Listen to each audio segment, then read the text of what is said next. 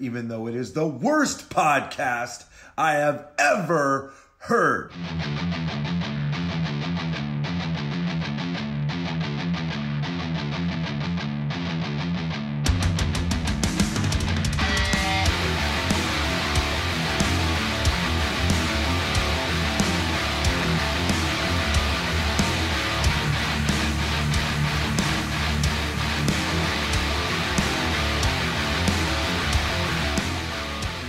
Get to the main event. Go for it. All right. Who started last week? I actually legit don't remember. I did. Okay, so I'll go this week. Yeah, because then we won. So 1 year anniversary of AEW, so you ended it, so you could jump right into it. That's right. All right. So we're into it. We're in the main event. This is the Wednesday Night Smarks, where we shoot review AEW against NXT against each other. And again, this is just our opinions. And if you don't like them, you're wrong. Yeah. And now let's get into it. Now, as always, we start with the ratings.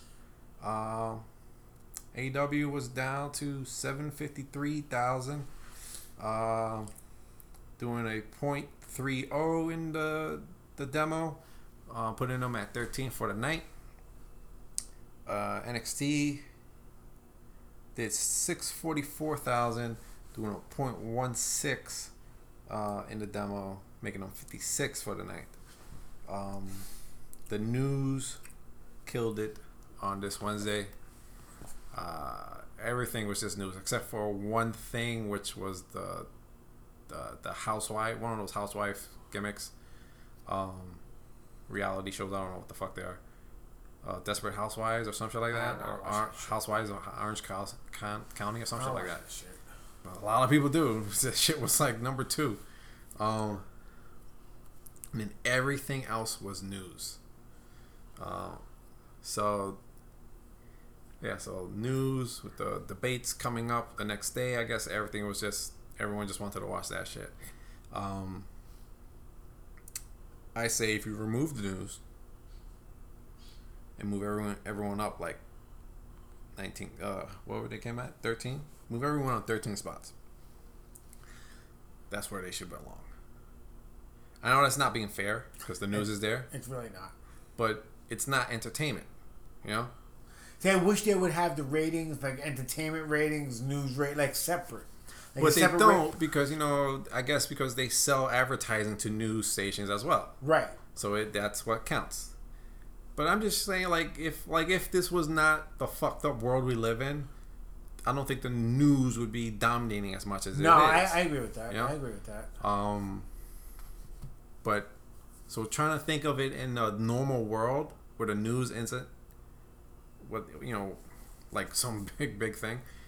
I think move everyone up 13 spots, and you have AEW at number 2, and then NXT will be at 43, right? In the top 50. Yeah. So, I mean, that's my hot take, I guess, on the ratings. AEW, let's get on with the show. AEW Dynamite, Wardlow opens up with Wardlow defeating Jungle Boy. And I love this. I thought this was a great match. And this was the opening match of the Eliminator tournament. Yes, the opening match for the championship Eliminator, number 1 contender, Eliminator, whatever the fuck they call it. Why do they call? I have a question. Why are they calling it the Eliminator tournament? It's a tournament. Why do they have to add the extra word to it? Because it's happening at the same time, or was happening at the same time as the G1, or G1 just ended. And the G1's a points thing, so they want you to know that this is not a points thing. Kenny Omega's in there, so they don't want you thinking this is a G1 thing. This is an elimination tournament. Okay. You know? They could have said single elimination tournament. They would have got the same. Well, that's WWE. They would have got the same point across. Well, that's WWE speak, right? You know. That's wrestling speak. All wrestling promotions say single elimination tournament. All wrestling promotions say that. When I do the NCAA is a single elimination tournament. The basketball. That's not a WWE speak. That's tournament speak. They want to call it what they want to call it. You know, they're not gonna call a 4-way match a fatal 4-way. You know, because that's a WWE term. What? Yeah, but you're putting WWE term in the same breadth as a regular term. Any other sport like UFC, when the NCAA tournament happens, basketball, it's 64 teams. Yeah. It's a single elimination tournament. Yeah. They say that. Yeah, they're just trying to give it something else. Okay. It's a title for the tournament. Okay. I love this match. Wardlow versus Jungle Boy. I'm glad. I mean, this is normal for AEW, but we got a definitive finish here. You know, which I think is a breath of fresh air. You know, like these two guys that they obviously have a future for. You know, but they're willing to put the win on someone here and a lose on someone here. Jungle Boy took the L. This was very much a David versus Goliath type of match. Jungle Boy, it was a great big man versus little man type of match. I just love it. It was just, I love the idea where Jungle Boy kept trying to get his Hurricane Rana on him, but he couldn't do it. You know, Wardlow kept catching him and picking him up and doing a body slam or whatever the fuck. And then he finally catches him, and it's when he's on top of the top rope, and he catches that the Hurricane Rana. And I thought Wardlow did a great job selling it. You know, Wardlow was great. Wardlow fucking sells, and he does a great work in the ring. I love this match. I think Wardlow is one of the guys that has a future. I'm not sure if it's here though. I don't know if it's gonna be here though. Why not? I don't know. I think he's great in the ring for a big guy. Like that F10 from the stage to the ring. Yeah, that was great. That was a nice. Almost took his fucking head off. I know. Off the ropes. I was like, oh no! You can't be killing the young kid. This is live. I'm saying.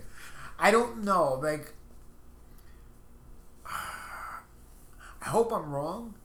Because I think he could be one of the guys that could take AEW to the future. Well, they're taking their time with him. Like, I mean, they're focusing on him now. He's like the now push. Jungle Boy's the later push. He's the now push, and they're obviously doing something with him and MJF. They're going to build him up to that, you know. And that's still there. The whole idea of him and MJF are going to meet at some point, you know, and he's going to break away and get a contract officially with AEW or whatever that gimmick is. And Jungle Boy was great here too. I thought he was fucking doing those crazy ass moves that he does. This was built around Wardlow being a beast in the ring. Like you said, he did that F10 outside on the ramp, and then he does that freaking F10 inside the ring. It's crazy. The fucking F5 with a spin. I gave it 3 3/4. Same here. Enjoyed this a lot. I talked about it earlier. Oh, do you know where I end? It's got to be before the musical.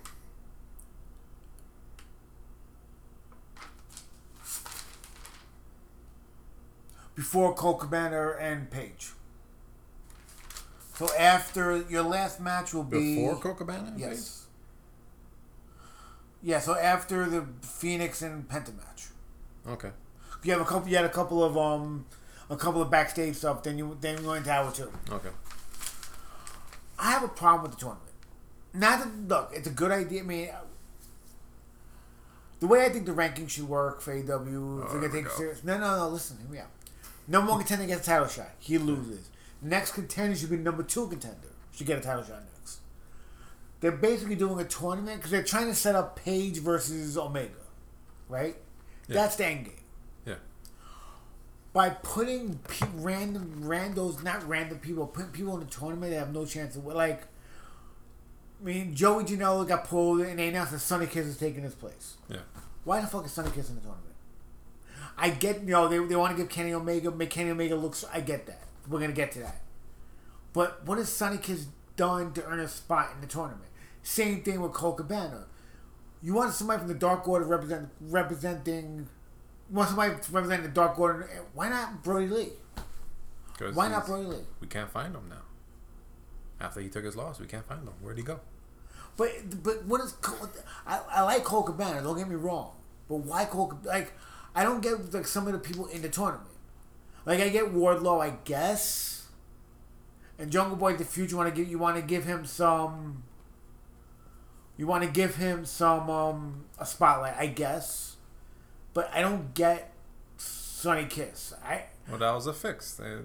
Georgia got out. They threw him in. But why Sonny? Like somebody that. I guess what I'm trying to say is by putting Adam Page and Kenny Omega in a tournament opposite ends, and then putting people in a tournament that you know have no shot at winning it. You're basically letting people know we're setting up Kenny Page, Kenny Omega. Know that already. That doesn't matter. But at least make it seem interesting. Like when you watch Star Wars, you know Luke Skywalker's gonna fight Vader. That's not the point. It's not the same thing. How is it not the same thing? You know how this is going to end. We know where this is going. You know? But they're going to give us some great... You know what? Screw with us a little bit. Put Kenny and Paige in the same bracket. No, because... They got to go through each other to get... That's going to be in the main event at Full Gear. And what are they selling? Oh, pay-per-view. Yeah, but look what you're putting in front of them. You're putting Sonny Kiss and Colt Cabana in front of them. Put somebody in front of them that makes you think, oh, maybe AEW is going to swerve us and have one of them lose. Make us think that they're gonna swerve us. Don't automatically assume they're not gonna. Don't automatically. No, you know where it's going, and that's where it was going. Yeah, but like the only match that I could see, like AEW maybe trying to swerve us would be Penta and Kenny Omega. But any other matches, I don't see nobody else in this tournament winning. Like I can't even picture it in my mind, except for maybe Penta, which we'll get to later. But give me something that maybe they're going to swerve us. They're not going to swerve us. There's no way Colt Cabana's going to be Page. There's no way they're going to swerve us there. They're not going to swerve us with Wardlow beating whoever he's facing in the second round. They're not going to swerve us there. Wardlow's fighting Adam Page. Right. They're not going to... Yeah, you're right. Spoiled you. They're not going to swerve us there. Yeah. Give me a match in this tournament outside of maybe Penta Kenny where maybe they're gonna swerve us. What do you mean? Like swerve you like maybe, and not give you Adam Page versus Kenny Omega at Full Gear? Maybe you hold it off for a live crowd.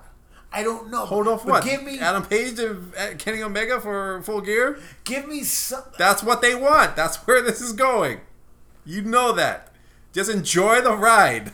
But I'm not. That's the problem. Kenny Omega Sonny Kiss match was garbage. No, it wasn't. I'm going to say it was fucking garbage. No, it was not. Garbage. No, it wasn't. It was stupid. No, it wasn't. Calm down. Sonny Kiss in a tournament and gets obliterated in a tournament. Yeah. How does that not make sense? We'll get to that. We'll get to that. How does that make Kenny look? We'll get to that. How does that make Kenny look strong? We'll get to that. Calm down. Jesus. So after my first match, jeez. I went. You know what? I went 3 3/4 on that too. Right. I did. I enjoyed it. I did. I really enjoyed it. So after this, they showed what happened after they went off the air last week with Eddie Kingston promo, which was fucking awesome. I got opinions about Eddie Kingston too. Well, wait. Come on, hold on. Please, Jesus Christ.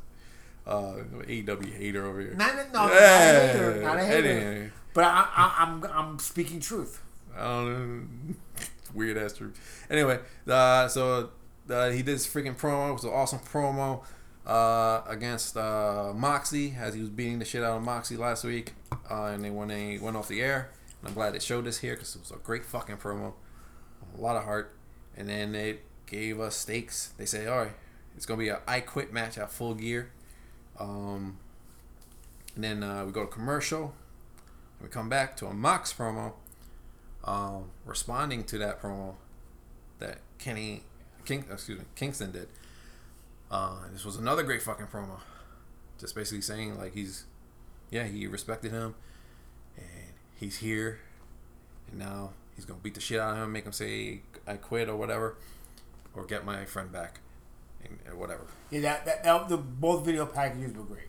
Well, Eddie Kingston wasn't a video package. Eddie Kingston was straight up promo. But the promo that Moxley did was good. A video, yeah. And didn't they do a promo package with Kingston later? Later on, yeah. And that was great. That was great. It was. So I love it. This Full Gear match between them two feels good. Feels very like I really want to see it. After this, we had your favorite match of the night. I'm scared to go into it right now. Kenny Omega defeating Sonny Kiss in 26 seconds. I love the Kenny entrance. This is full heel Kenny coming out with the cleaner ladies. It's weird. When they came off the brooms, I'm like, my first thought, it just came out, I'm like, the fuck? Yeah. And then I realized, oh, he's the cleaner. Okay. Yeah. After I got my, fine, whatever. Yeah. So we had the cleaner ladies, and you have like this silhouette, you know, building up to this music, and you have the announcer announcing all these accolades of his. So I thought that was funny, and also he fought in North Carolina once. Thought that was funny, and then he comes out and he's like basking in his own fucking glory. His music hits. He looks at the girls. He gets in the ring. He handshakes with Sonny Kiss. The match starts. V-trigger, One Wing Angel, over. This was a squash. Yeah. It was an awesome fucking squash. I gave this a 5 squash. You're interested. This was a fucking awesome squash. In a bubble as a squash match, it's great. It should have been in an eliminated tournament for number 1 contender for the title. Kenny Omega squashing Sonny Kiss does nothing to impress me. If you had made it against one of the Dark Order or even Colt Cabana, and he's then maybe one of the Dark. I think Sonny Kiss is at a higher level than maybe Colt Cabana then, like some more of a challenge.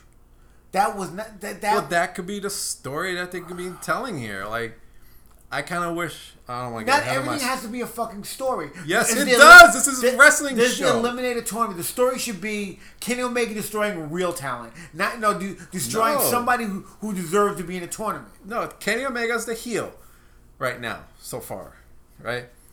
You know, so the story, or I kind of wish they would did something different for next week, but they went with Penta. I might as well spoil it now. You know, Phoenix got injured, or he's fine, but they're taking precaution and taking him off for the show. And he forfeited the match. He forfeited the match and put Pentagon Jr. in that match. He's fighting for his brother, right? Penta 0M, get his name right. Pentagon Jr. Penta L0M, by the way. Okay, I'll get it right. God damn it, I'll get it right. Fine. And so they put Pentagon Jr., which I'm sure is going to be a great match. Yeah. But I kind of felt like I wish they didn't do that, and they just gave Kenny a buy-in. Like why? Because then it makes his ride to the top easier than Adam Page's ride to the top. Adam Page had to work all the way to get there. Kenny didn't, you know, and it makes that story better. You know, Kenny's ride was easier than Adam Page's. You know, as a heel, like, you know, you're supposed to hate him for that. And then he was just full fucking heel here, you know? And I don't think this would have been different if it was like Joey. I think this would have been the same thing. Kenny, after he squashes the shit out of Sonny, first off, that's got to be the greatest fucking pin ever. That shit-eating grin as he got the One-Winged Angel, like he just knew, yeah, this is over. And it was 1, 2, 3 as he's smiling at the camera and shit like that at the hard cam. And then he gets up. And then he picks up Sonny Kiss like he's all concerned for Sonny Kiss, you know. But he's all bullshit, and you could tell it's all bullshit. Like he's like, oh, don't cheer for him. Cheer for the guy who just lost, you know. Right. Yeah. Cheer for this guy just embarrassed. Look, I'm not criticizing the Kenny intro. Like I said, when I saw the brooms come out, I was like, the fuck. Then I realized he's the cleaner. I was fine with it. I'm not criticizing that he beat Sonny Kiss because he's Kenny Omega. He should beat Sonny Kiss. I'm not criticizing what he did after he's the heel. I'm just criticizing the fact that it was Sonny Kiss. Like, if you want to make this limit, even Joey Janela doesn't. Sonny Kiss has a big spot in this company. They've been pushing her well, you know, where, you know, whether he gets the wins or not, but he's been shining in most of his matches and whatnot. So, he has a big spot in his company. Yeah, you know? But not your here, problem though. is the ranking shit, and that they think the people. Yeah, it is. Yeah, well, the thing is with the ranking. I'm past the ranking right now. No, you're not. Like everyone, they're doing the eliminated tournament. Whatever, they're doing it. My problem is who they put in the tournament. Doesn't matter. It does. No, it don't. It does. It only bothers... Because it's not serious then. It's Colt Cabana? Who cares? I do. Dude, it's just a ranking system. It only fucking bothers people who were so worked into thinking that it was going to be the law. No. It's not the law. It's a story. We're talking about who they put in the tournament. That's what we're not talking about the rankings anymore. We're talking about who they put in the tournament. Why is Colt Cabana in the tournament? What has he done as a single? The gimmicks. He's been getting a lot of wins ever since he joined the Dark Order. He's Against who? Whoever. It doesn't matter. Yes, it does count. All the wins count. That's why it's in the ranking systems. Now you care about the rankings. But you're saying that they don't. My problem with and they even mention it like, he's had 8 straight wins or something like that. My problem with the ranking system is when Lance Archer went like 7-0 or 8-0, it was mostly squash matches. Who cares? But winning squash matches doesn't matter. It does matter. It's just the idea that he's the guy who squashed all these fucking people. You know? So he went from squashing all these people to getting a title match without beating anybody real. It was in the rankings. That's why the rankings are bullshit. But why? But that's all it is. All it is to give the image that this guy earned his way to the top. See, the problem AEW they did the rankings. They wanted to be a sports-based wrestling. They wanted to be sports-based. No, it's just a story. This is the idea of a sports-based thing. They won't always go to it, you know. And the only people who have a problem with it, who worked, that they thought that this is going to be the law. They're always going to be. I don't expect them to follow it all the time, but follow it sometimes. They do. Don't. When have they not? Until now. When have they not? How did Hybrid 2.0 get a tag title match before Best Friends? That's now. That's the story that they told now. But before FTR got the shot and they put it in their contract that they get to choose. They get to choose who they want. Anything up until now that you had a problem with? No. You're supposed to hate the fact that they get to choose. That's the story. It's simple fucking storytelling. It's like Ring of Honor. Ring of Honor, what's that rule they had before and after a match? The handshake. The Code of Honor. The Code of Honor, right. Right? You think they gave a fuck about honor? No, that thing was just about the story. And they did it for months. Everyone had to do it, whether you're a heel or a face. You had to do it. If you didn't do it, you think they got disqualified? No. Points taken off? A less paycheck? No, nothing happened. But it was just that story. Everyone had to shake hands before and after the match. And what happens when the first guy who doesn't do that, which I believe was Daniel Bryan, when he was a fucking heel during the Pure Tournament, did not shake Nigel McGuinness' hand? You know what happened? Everyone fucking booed him. It's simple fucking storytelling. That's all it is. It's built-in storytelling. So when it doesn't happen the way people are expecting it to happen, they're like, oh, fuck him. He cheated his way to the top. He slid his way to the top like Eddie Kingston did. Like, oh, he got his way to the top not by working like way everyone else has to work. You know? Oh, this guy didn't shake hands. When it's the Code of Honor. Boo! That's all it is. Simple. It's not that complicated. Yeah, but the Code of Honor didn't determine title matches. You know what I'm saying? The Code of Honor didn't determine title matches. The Code of Honor thing was because the company was Ring of Honor. It was about honor. If you didn't do it, you didn't do it. You got booed because you were a fucking heel. That's fine. But the Code of Honor didn't determine who did and didn't get title matches, and they. What does that matter? They just did it in an extra way. The only time that AEW has actually gone with the ranking system was for the women's title. No, they haven't. For the most part, they have.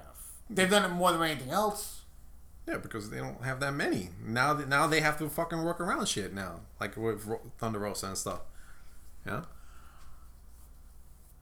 But they've done it with the men's. Up until now. They've done it with the men's. They've done it with the tags. Up until now. You know? And who's not following the rules? The heels. The heels are not following the rules. Whatever, man. Whatever. It's simple storytelling. No, the only people who are worked are people who thought it was going to be the law.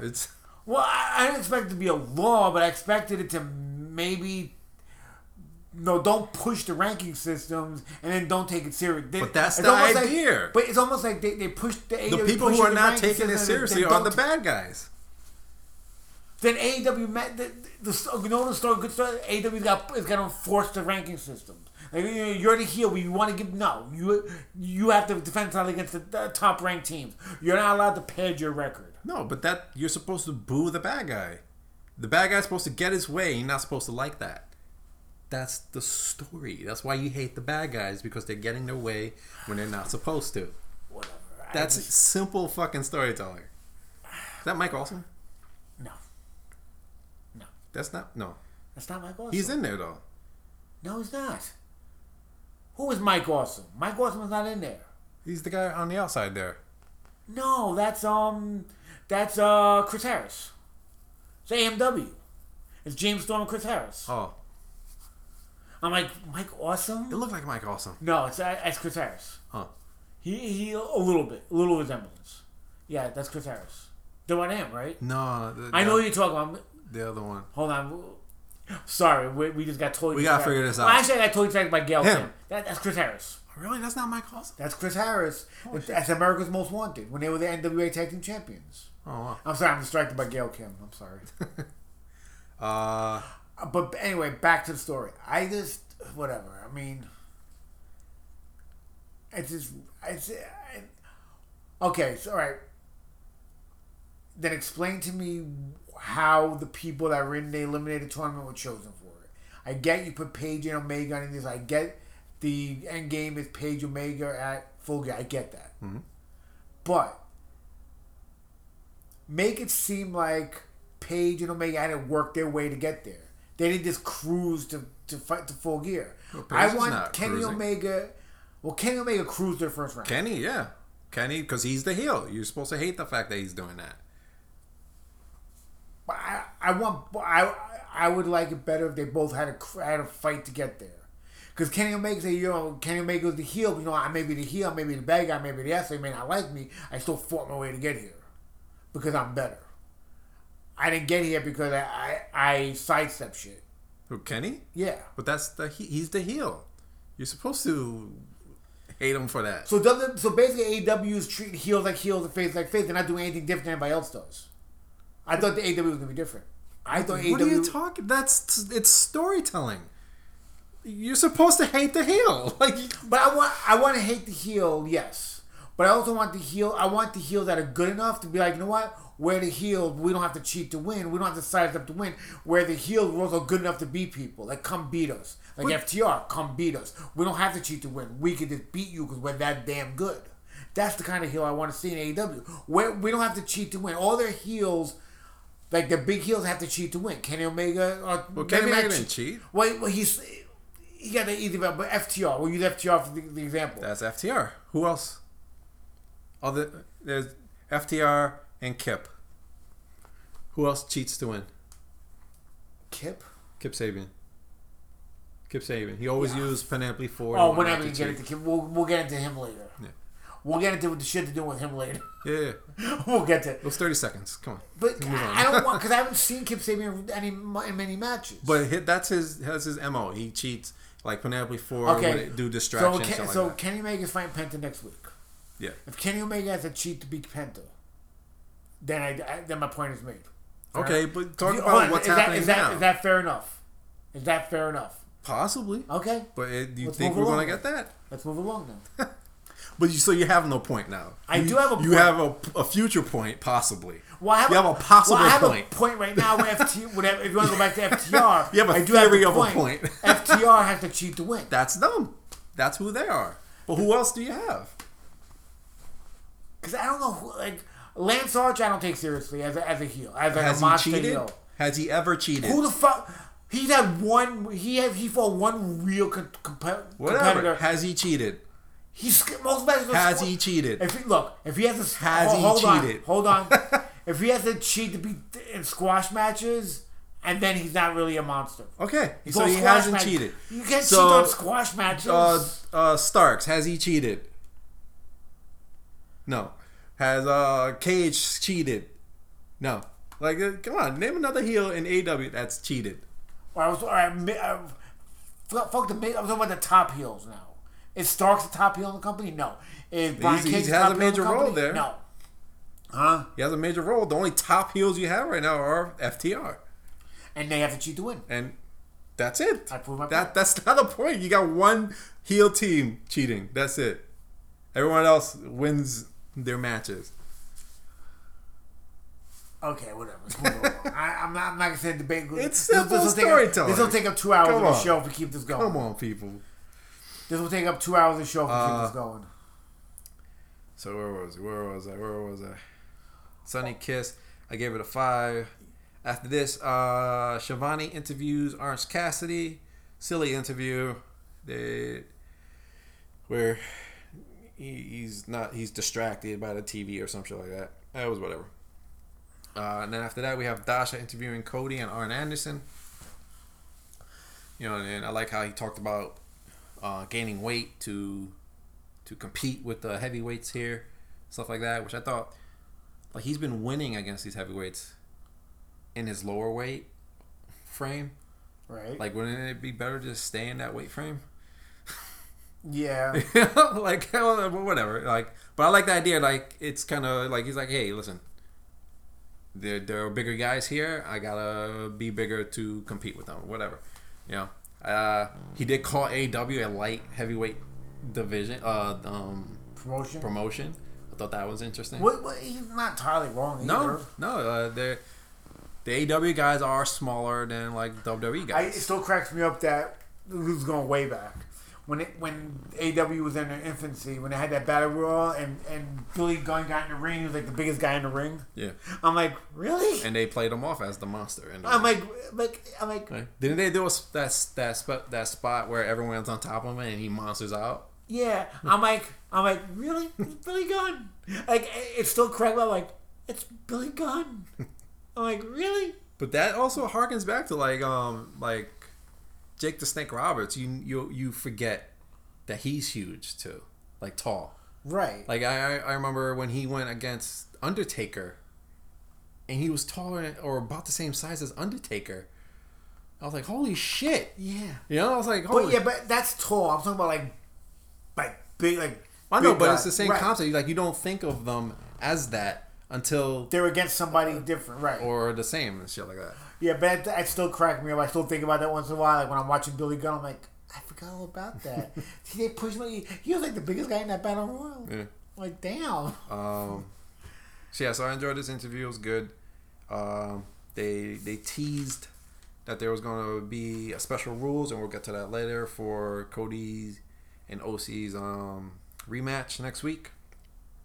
And then we get the video package for Eddie Kingston responding to Moxley's video package, which was also great. And at the same time, he puts over his Phoenix and Pentagon Jr. and Butcher and the Blade. Was it in this video package where they showed the bunny? No, it was later on in the match. Yeah. Anyway, before the match. And then after that, we come back. Did I do this match, or you said before Colt? Yeah, do this match. Do a couple. And then I'll do the. Yeah, I'll tell you when to stop. Yeah, right. But you definitely gotta do this match though. All right, so then we get Phoenix defeating Penta L0M. I wrote it down. I know you did. And then we also have Kingston on commentary, which was very good commentary. He's putting over these guys, both of them, and he's putting over the Butcher and Blade. I think they also is where they explained the bunny is back in the family. Yeah. Which I was fine with, because it answered a lot of our questions, like why it was just randomly disappeared and came back. Yeah. And I kind of missed the Red Bunny. Yeah. Which we'll see later. Yeah. And I love this. I thought this was insane. It was reversals and counters.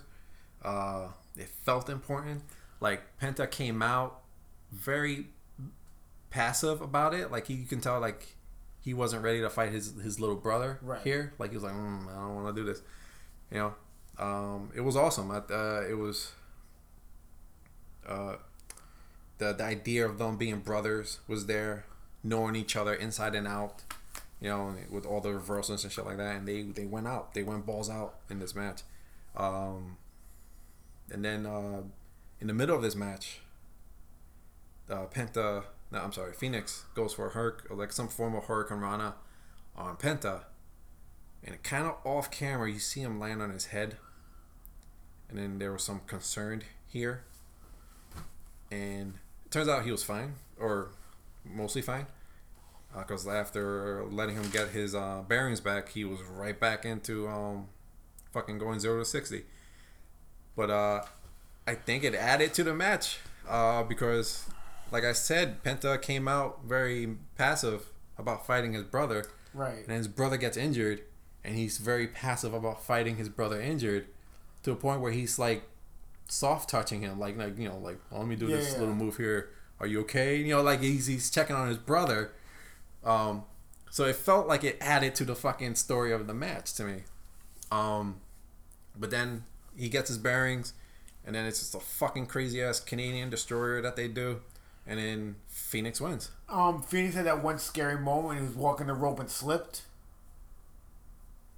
I didn't catch that. Yeah, he slipped. He landed in the ring, but if he had landed the other way, I mean, he obviously pushed himself into the ring. So, but if he had gone the other way, that could have been very bad. Okay. Like, yeah, if you watch the match, if you go back and watch the match again, he was doing one move where he walks the top rope, but he slipped about halfway in. Okay. He just landed in the ring. Originally, I wrote in my notes, the match went too long. That's originally I wrote in my notes.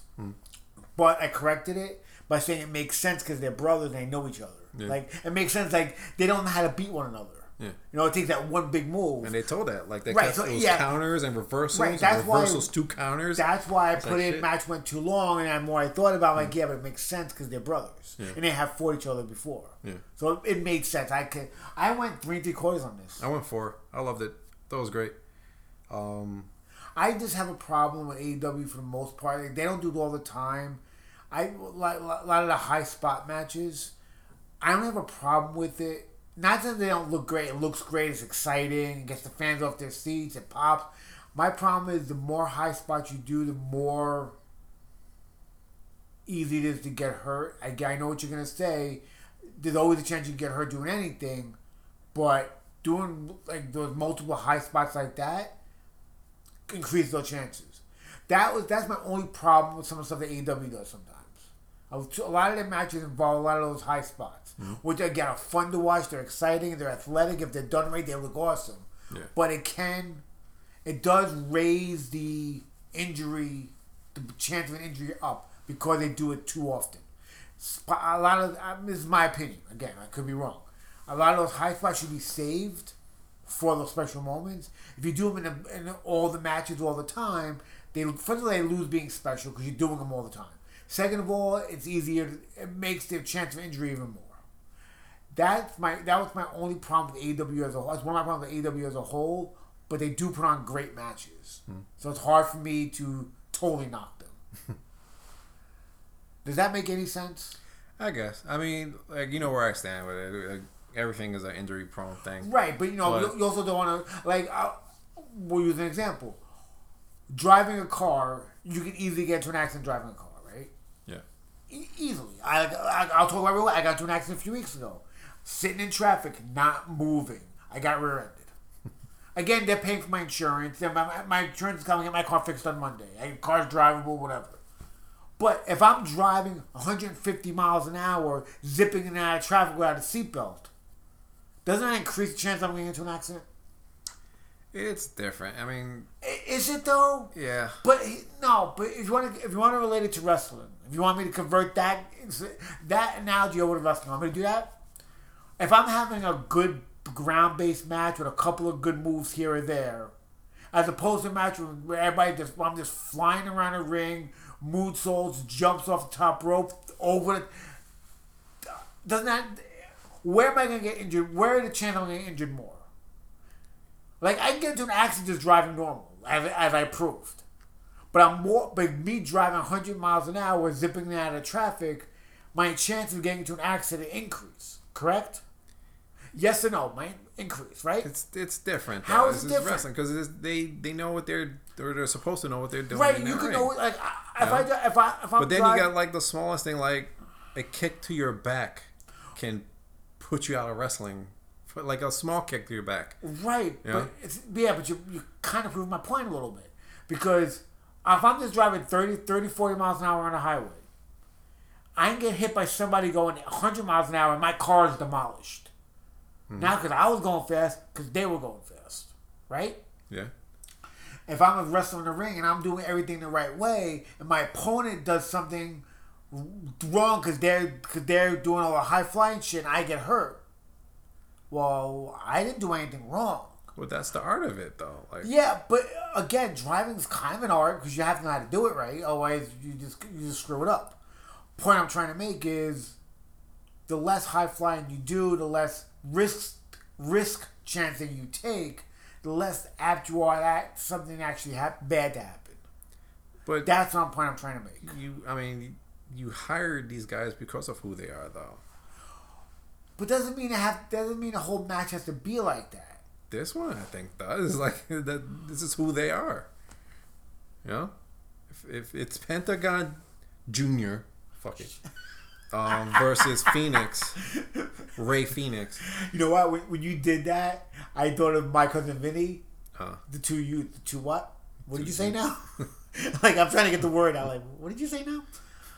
I get what you're saying. This is who they are. This is what you expect. I get what you're saying. Same thing with Darby Allin. Like, Darby Allin's like a live to 30. Yeah, but you can't expect them to change everything that they do now. That did not look cool. Yes. Speaking of which. Yeah. No shit. God damn. But the problem with Darby Allin, I think with Ray Phoenix and Pentagon is they are good wrestlers. Like we watched when Darby was wrestling a couple weeks ago, when he actually wrestled a regular match. Like was in the ring. He's good. Yeah. The problem with Darby, I think he's kind of he's small. I mean, he's not like Drake small. Like he's just skinny. Right, but like Cody said, AEW is a lightweight, like a lightweight promotion, like a lot of smaller guys. But he's even smaller than some of them. But Darby's really talented. Again, now we go back to Penta and Phoenix. They're both extremely talented. And I think if they had a match where they didn't do as much high flying and much of that crazy shit, they could put on a great technical match. So if they're both great technical wrestlers, why can't they just, instead of doing some of the high flying, put on a great technical match? Because I think you got a lot of people complaining about that. You know? And plus, this is what they wanted to do. This is the match they wanted to do.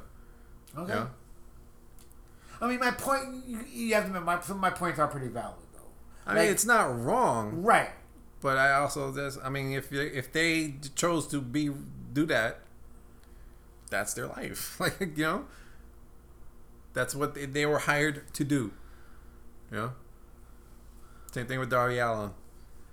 Yeah. I think Darby Allin, like you said, like he's good at the wrestling. He's good at the technical stuff. And I think he can be a champion. His shtick is being crazy. Yeah, we'll get to him later too. Yeah, I think his shtick is just being that nudge up, and I think maybe he feels that if he doesn't do that, he'll get lost in the shuffle somewhere.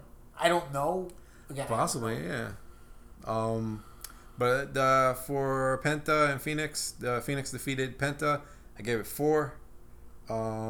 But then it came out later that Phoenix had a forfeit to Penta. Yeah, this came out during I think the next day or some shit. Yeah. He forfeit the match to Penta, and Penta's gonna fought already Kenny Omega. I don't like time travel, so he's fighting him. Yeah. I don't like time travel. After this, we had a recap of Kip and Miro with the best friends feud.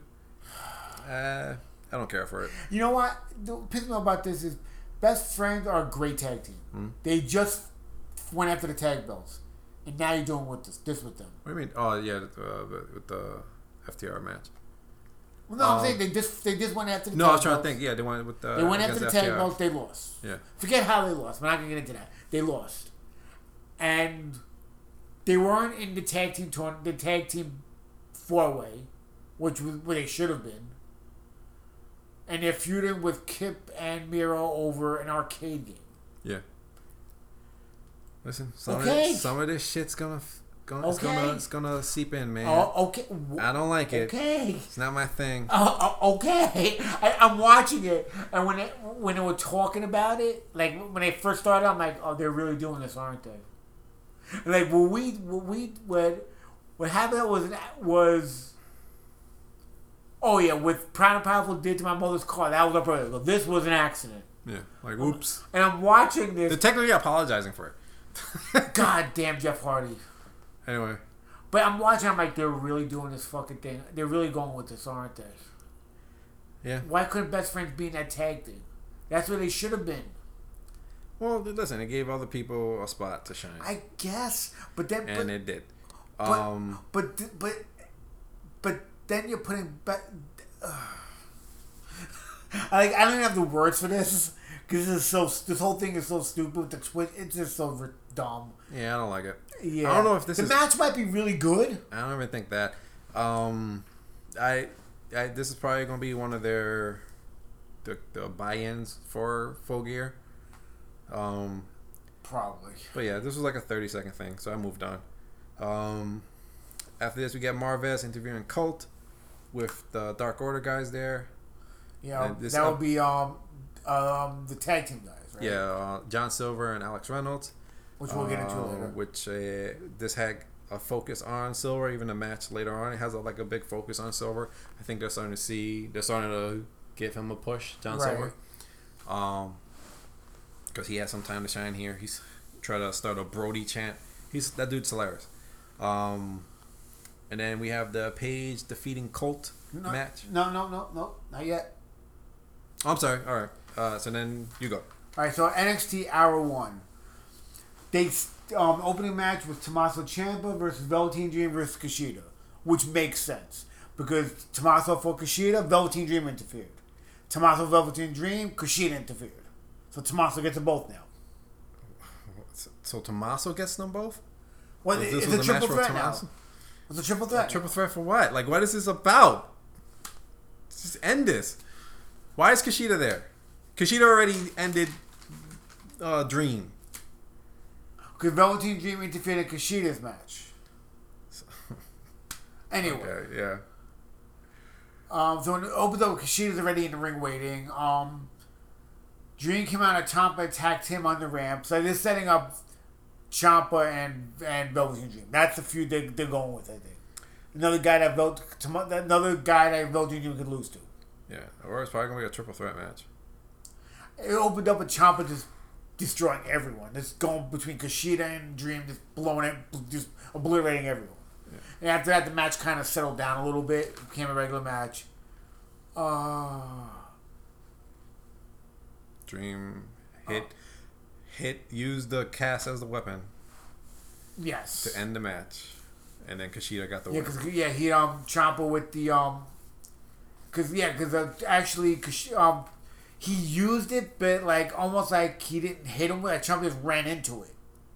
No, the idea was that he used it. Right. The camera went back to Dream, and Dream's all happy about it. Like he's like, So we are gonna probably get Ciampa and Dream maybe at Halloween Havoc this week. Well, probably a triple threat. No, I think it's gonna be Dream and Ciampa 1-on-1. We might even get a Halloween Havoc this week. But outside of everything, I went 3 3/4 on this match. This match was great. Yeah, it went 3. It was alright. They did a little promo backstage with UE, but Adam Cole's still out with the injury, quote unquote injury. So I like that they had Adam Cole. Oh, this was weird. Like, it was. I'm watching it at first. I'm like, I don't get it. He's out on injury. Then I realized he's on TV, but like where he would be standing if he was there. Yeah. So they're doing the whole promo thing, but he's like virtual zooming it. Why not just have him do a promo from home or something? Well, no, they wanted him with the group. That's why. Okay. But for what it was, I was like, all right, maybe laugh a little bit. They review a little bit of Ripley and Gonzalez and Halloween Havoc. They start promoting that match a little bit. And they did Jesse Camino versus Ember Moon. Good match. Not great. It was good. A lot of back and forth. I didn't like it. I thought Ember Moon should have destroyed her. Try to push Ember Moon even more as a legit challenger to Io Shirai's title. Yeah, I mean, it was an extended squash type of thing, but it felt it didn't feel like a wrestling match. It felt like a gymnastics thing. You know? Like they went overcomplicated. Kind of like with the Sheeta Swole match. Where I agree with that. And I was like, I was impressed by what Ember Moon was doing. But I was just like, none of it is making sense though. So after the match is over, Kai attacked 3. I went 3 with it. I went same here. Yeah. So they're setting up Dakota Kai and Ember Moon. Probably some stipulation like number 1 contender match or something. They go backstage. They show Bobby Fischer's hurt. Somebody attacked him. Ahead of their tag title match tonight. Another one of the NXT's Whodunits. I thought it was. I thought it was like Adam Cole somebody because I thought it was like teasing the UE split, or maybe even Kyle O'Reilly. That's why I thought they were going with this. I'm like, okay, maybe they're teasing the split right here. They're starting it. So after that, we get Austin Theory versus Bronson Reed. It was good. Nothing great. It was good. It was a squash. Reed won with the splash off the top rope. We got 2 squashes in one. I wish Austin Theory. I like Austin Theory. Dude's extremely talented. Got a great charisma. He just has personal problems right now. Yeah, that whole. I think they got something planned. I'll talk about it after you get to it. But I hope they do something with him. Yeah. I know what you're gonna get to. I didn't write it down, so you can talk to him after I'm done with this. But I hope they do something with him. I hope that the fact that he's back on TV means that they didn't really find anything. Like whatever they found on him. We talked about this before. If they didn't find anything, they should tell us. Excuse me. Yeah. Yeah, they should be telling us. But I think it's just a lawyery thing, and they're like, hey, there's nothing out there that can prove that you didn't do it. That's good enough for us. But get to your point, yeah. So Austin challenged after the match was over. Austin challenges Reed to an instant rematch. Yeah. And Bronson destroys him again. Yeah. And they also talk about during the match that O'Reilly is taking Fisher's place in the tag title match. Yeah. So as of right now, it's going to be O'Reilly and Strong versus Breezango. Yeah. One more thing, and I'll let you get into what you guys say. Right. They did Casey Canizero versus Xia Li was announced for later tonight. Yeah.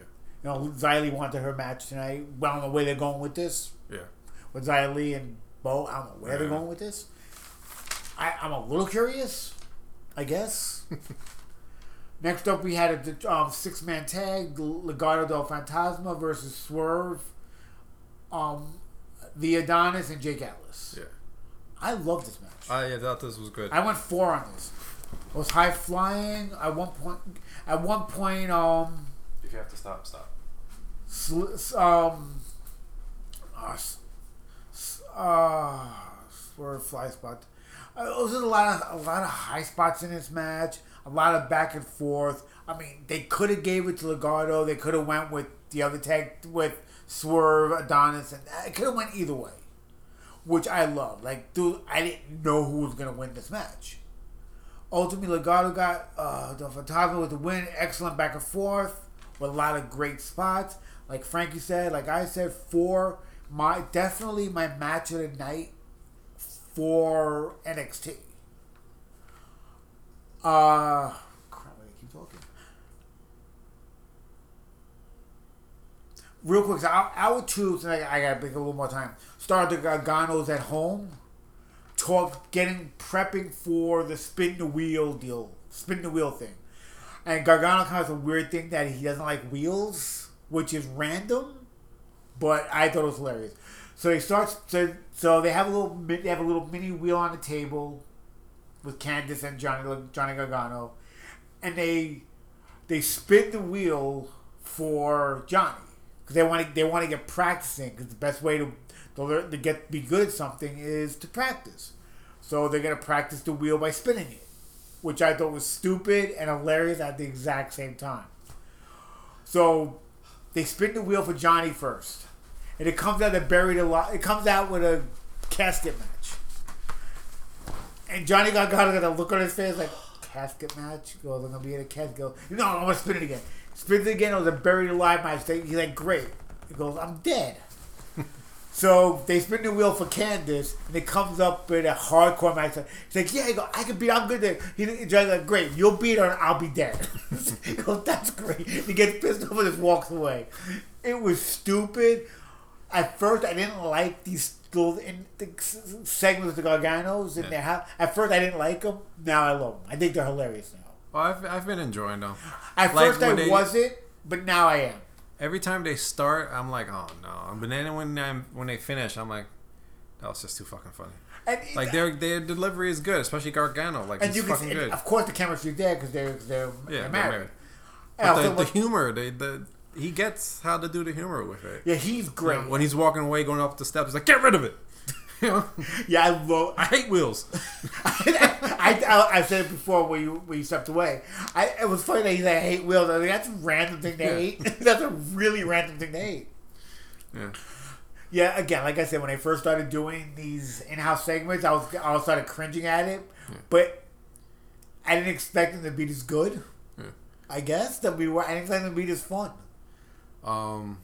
Real quick, because I had to step away. Yeah, so I actually went to my second hour. That was actually my second hour, but I wanted to talk about it. Oh, okay. That kill time. So yeah, go ahead. Thank you. So the Legato match versus Swerve, the Adonis, and Atlas, I thought it was great. I gave it 4. Easy. Same here. Same here. It's just what I love, and the stories are there too. Now, what I like about what AEW is to me, what NXT is doing. Yeah, that's a weird thing for you to say. You would never say something. When NXT do it for a while, NXT was more about all the established talent ruling NXT. Like those are the guys you saw on TV all the time. What they're doing now, you're starting to see the young talent come up now. Like you're starting to see these. Like the non-main event guys, NXT's going back to the way it used to be a little bit in terms of who you're seeing on TV a lot. Like you're starting to see Jake Atlas on TV. Yeah. They're starting to push Adonis as a star now. Like they're giving him spots. Swerve is a young indie guy that's young enough that he could be a future star. Plus you got Legado del Fantasma, who's going to be a bunch of young guys that are going to be future stars. Bronson Reed. You have all these young guys that are starting to get pushes on NXT now, the way NXT used to be. Yeah, you're starting to get a mix now of young talent and veteran indie guys. Yeah, which I love. Yeah, it feels good. It feels better than Ross. It feels more fresh. Right. Thank you. That was what I used to love about NXT. There was always like this, not a reset, but it was like, all right, these guys graduated, quote unquote, and. So now they need to work, and they always kind of built up those next stars or whatever. You know? Right. Granted, like towards the end-ish, a lot of the stars they had were stars going in. Right. Like Shinsuke and Samoa Joe and stuff like that. But like you had naturally born stars through there. Even Dream. Dream at one point was bred in that system. Right. And he was becoming a big star. Until you fucked it up. You fucked that up, yeah. The way NXT used to be treated, it was almost like if you signed with WWE, you had to go NXT first. Just to learn the system. Like, learn how the WWE operated. If you were young, yeah. Well, not even young. Like, Shinsuke went there first. Joe went there first. Shinsuke went there to learn English. That's it. Not to learn the system. Joe definitely went there to learn the system. The only guy that didn't go there that got signed recently that was big was AJ. But like a lot of these guys went to NXT first because they had to adapt to WWE style, or in Shinsuke's instance, learn the language. But now it seems like NXT is the place where WWE wants to sign people, and they'll bring them to NXT first most of the time. But then they might just keep them there. Like Adam Cole's been there for 4 years now. If this was any other time, he would have got called up a long time ago. Yeah, but I don't know. Like, I still think the end goal for these guys is to be on Raw. Is to be on SmackDown. I don't think they want to stay there at NXT. Again, it's a different time, but the goal is to be a star. Guys like Ciampa have said they don't want to go. I mean, they said it because they know their limits. Like Ciampa, he's like towards the end of his career. Also, now. He knows he can't do that hard. No, that's what I'm saying. He knows his limits. He knows he's not going to be doing that for a long time now. So he knows he's better off here, and he's going to be a trainer at some point. And it seems like Gargano is one of the guys that seems like he's happy there too. Like, nah, I gotta assume he wants that dude deserves to be a big star. I would assume he knows he can be. Yeah, no, it's hurting that. No, it's weird too. Let's say we'll use Gargano as our example. That's what we're talking about. I want to go to Raw. I want to go to Raw. I want to be a superstar. then they see what they did with Keith Lee. Like, do I really want to go there now? You know what I'm saying? Like, I see what they did with Ricochet. Do I really want to go there now? Yeah, but you also got to figure the fact that going there also means a bigger check. You know? But I think that's going to change eventually. It has to. Now, considering NXT is on live every week now, they're on USA, they're on regular national TV every week. At some point, that's got to change. Where the NXT guys are getting paid, or Raw and SmackDown are getting paid. Only they're not getting the ratings yet. Yeah. But you got to assume. Yeah. That's another big thing. They're not getting ratings. You know, Raw and SmackDown are constantly in the top 10, top 5, right? They get the ratings. As shitty as their product is every week, yes. And yes, granted, it's they've been losing viewers. Lately, they've been, it's been a roller coaster ride. It's up and down for them. But it's not what it used to be, No, back in the day. They're at 2 million or sub 2 million, like less than 2 million, So, but NXT is, they the last 3 weeks they have not charted. See, the problem with NXT, I think I've said this before, is they were quote unquote developmental for so long that they haven't broke out of that niche of being developmental yet. Well, they don't treat them like that either. Right. They're not included in a draft, which thankfully. Yeah, I mean, but you know what I'm saying. If they're going to be treated like a legit brand, they should have been in there. I hope that. I mean, what could work big towards that is put them in Survivor Series. Well, that's what should have happened last year, and it didn't. It was good for those 3 weeks. Remember, and in one of those 3 weeks, they actually beat AEW. Right. It was legit because they did some great storytelling there. Because they brought in a lot of those Raw and SmackDown people to watch the show, but it didn't they didn't carry on after that. Because after that, it was just like, all right, the NXT doesn't exist anymore. Yeah, I mean. I wish they would. They brought in Retribution without them being NXT stars. You know what I'm saying? Like their NXT personas never existed. Well, the only way I'll explain that away is that they're not using their names anyway. Because maybe there's a plan somewhere down the line to unmask them as former NXT stars. Maybe there's a plan somewhere down the line. That's the way I'm going to try to explain that away. I don't know if I can. That's how I'm going to try to explain that away. I think Retribution's dead now. They squashed them. Yeah. They just the last Raw, they were getting destroyed by the Hurt Business, and then the Fiend comes in by himself, destroys them all. Yeah. I'm like, dude. Unless like I said, that might be a way to maybe they unmask and say, you know what, we tried to this is not going to work now. This is who we are. It's going to work now because we don't have a mask. I'm trying to save it. I don't know. Don't save it. But let it die. Yes. If it dies, I thought the Retribution thing would have been better if they didn't come out with the mask and they just came out with their real names. Well, the story is there. I know the story's there. The stories are there. It just fits. It could have been good. Yeah. But it's WWE. But again, that's what I was saying. A lot of these guys that you would think they want to go to Raw, SmackDown to be on national. Yeah. But they're on national TV now. They want it where they get a bigger spotlight. But then they see what they did with Mia Yim and Dominik Dijakovic and Keith Lee and Ricochet. Like, okay, yeah, I'll get more money and more TV time, but that's what I got to do. I really want to spend my wrestling career doing the prime of my wrestling career, like Gargano, the prime of my career, Adam Cole, doing this. But they also have to question, do I want to stay on NXT, which is something that struggles to get into the top 50? Right, but then you got to figure out, do you want to wrestle for a living? Like, do you enjoy what you're doing in NXT? But that's then where other promotions come into play, right? Right. So yeah, there's a lot going on. There's a lot of moving fucking parts. Because they can go to Ring of Honor and be that. Right. So they can go to AEW and be that. Right. The problem with AEW is, I think, not a problem. If you go to AEW, are you going to get lost in the shuffle? AEW's got a pretty big roster now. Yeah, no, but I'm just saying. Those are your options.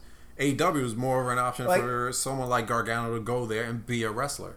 Whether it's on Dark or whatever, they can go there and be a wrestler on Dark and trust me, they'll do 20 fucking matches on Dark, and he can go every week and be on Dark. You know?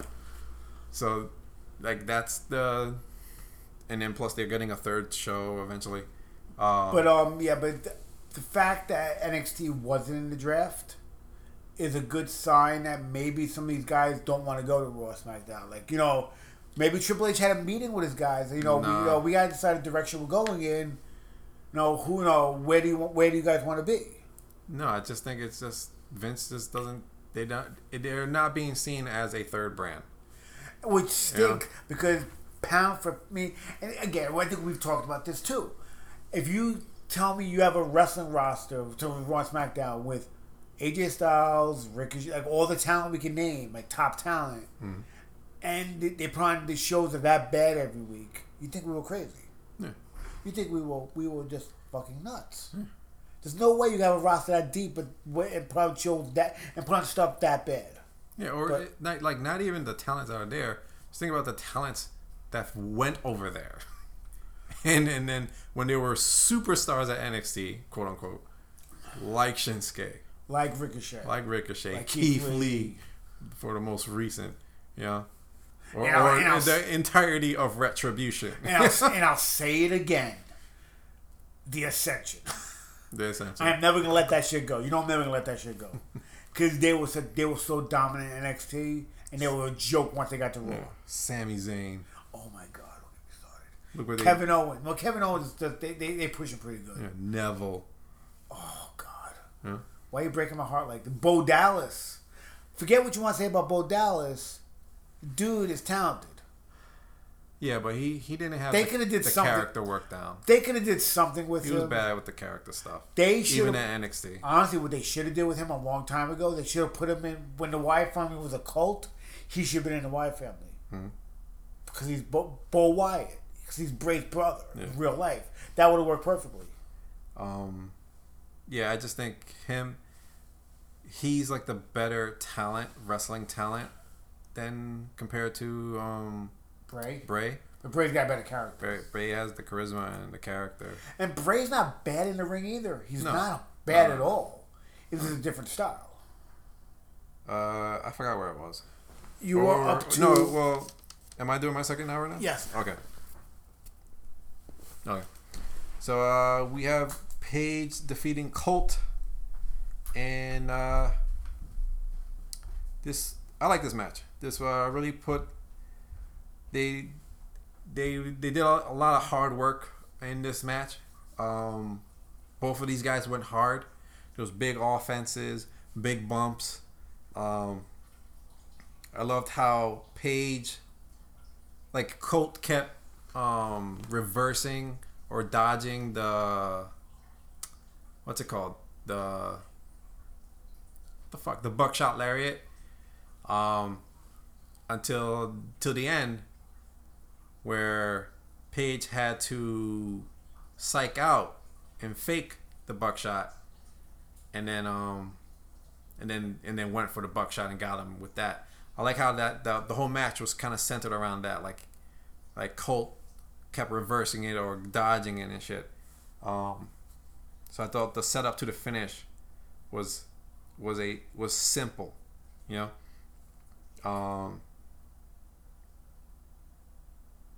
And it's one of those finishes that kind of, if you think about it, sets up a counter for later on down the, like either it's Kenny or whoever.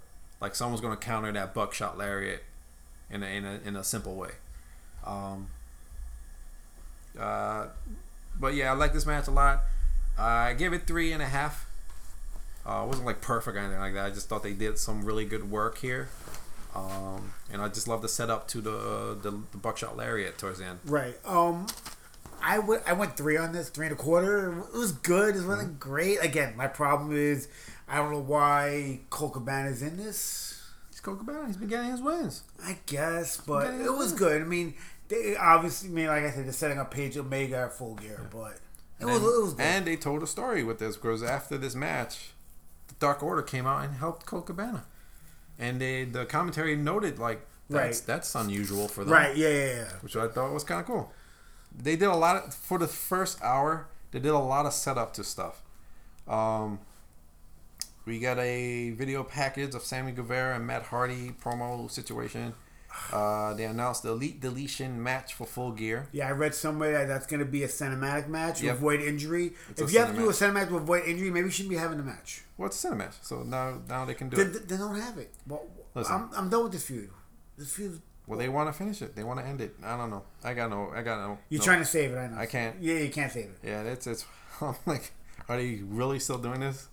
But they don't want to leave anything hanging, so I guess they're just gonna end it. Maybe they should leave this hanging. I'm hoping it's what's it called, the buy-in, one of the buy-ins or some shit. It won't be.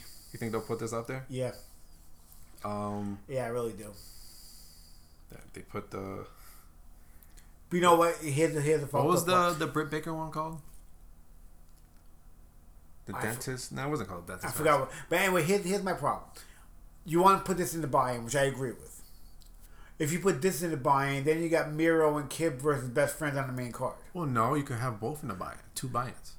No, each a half hour or less, 20 minutes each. No. Or maybe Kip and Miro and Best Friends could be 20 minutes. And you could have the Elite Deletion thing be 20 minutes each. Yeah, they won't do that. Yeah, I think this will be on the main card. Motto. It might even open up. Probably like they did with the Brit match. But you know what? It was not a bad idea to get it out of the way. Yeah. After they announced the Elite Deletion match, we had Angry Taz come out and do a promo, which was great when he did his promo. And then Starks did a promo, which was great. Excuse me. And then Cage said 2 words. Mo better. No better. Whatever the fuck he said. I just kind of like the levels of promo that were here. Yeah. Like Taz did the most promo. His was better. Starks came in and did a really good job with his promo, but it was less than Taz. And then Cage did 2 words. Like, Mo better. Where they were talking about Will Hobbs and Darby Allin and stuff like that. So still continuing that feud. After this, we had what everyone was fucking talking about the next day. It was Le Dinner Debonair. And I was not ready for this to be a musical. So I'm 50-50 with this. It's not for me. I don't like this stuff in my wrestling. I've said this countless times. I'm watching this. I'm like, I wonder how Frank is going to react to this. But wasn't it good? They were like their performance. I'm saying it wasn't bad. It was like they were on point. Like I guess you can understand Jericho. It was very Broadway musical-ish. That's the point. It was a Frank Sinatra, Sammy Davis number. We're going to talk about this in a bubble. In what it was, not because neither one of us want to see this in our wrestling. Yeah. This is WWE level shit. Yeah. But in a bubble by itself, I thought the beginning was funny when they're trying to top each other, order the steaks. Yeah. The end, I couldn't stop laughing after they made Peter look at their steaks. It's not blue, snakes. It's not medium, it's raw. Yeah. I cracked. I didn't crack them before they even said a word. Just a look at both of their faces, look at the raw steaks sitting on their plates. I was like, what I loved about that bit was MJF ordered his well done because he's a heel. You never order a steak well done. No, Jericho did first. No, MJF ordered it well done. Oh, right. Jericho one-upped them and said, you know what? Medium well. You know, he did it with that stupid-ass smile. And then they kept going raw until Jericho ended it and was like, you know what? I want mine blue, which I guess is just charred outside and inside is just bleeding. Which I didn't know. Yeah. I learned something new today. Yeah. I learned something new. Like they flash fry the outside of it and inside is still raw. I learned something new. I don't think I learned something new in wrestling about life. I learned something new about wrestling in life. I'll give him credit for that. But I like the idea that MJF ordered his well done because he's a heel. Yeah. That's what you do, you know? And then they kept going if you really want to be a heel, he should ask for ketchup on the side. That would have been funny. You never do that. Yeah. Yeah, and then they just kicked into this fucking musical, and they performed it well. I read somewhere it was MJF's idea, like he wanted to do this. Yeah, probably.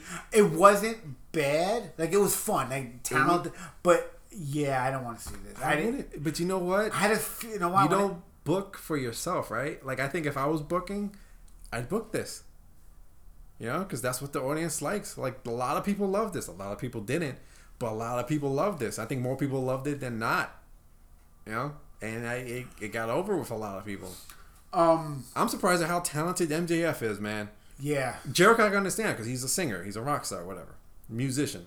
But I didn't see this from MJF. MJF was on point with Jericho the whole time. The sad part, when they announced the dinner, I'm like, they're gonna do something really stupid. I'm like, I know they are. I thought it was just gonna be like how it started, just them two arguing and going back and forth with quips and shit like that. I thought it was. I knew it had to be something more than that because they had to do something different, but I wasn't expecting this. Yeah. Again, in a bubble, they're extremely talented, but we don't want to see it. I wouldn't want it. But another but on top of that is this is AEW. AEW has said that they are a variety show. This is what we're going to get. It's a variety show, and this is what we're going to get. It's a variety show, and this is what we're going to get. I don't have to like it. Yeah, we didn't. But I did. That's the problem with this 50-50 review. See, here's the problem. What do I do? You liked it. Look, you liked it in the bubble that it was entertaining as fuck. You hated it because you don't want to see it on your wrestling show. Yeah. So we'll just leave it at that. Yeah.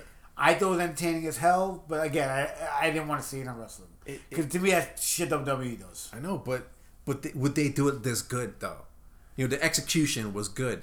If they had somebody like Chris Jericho doing it, but I'm probably, saying and supposedly it was done within an hour before it aired.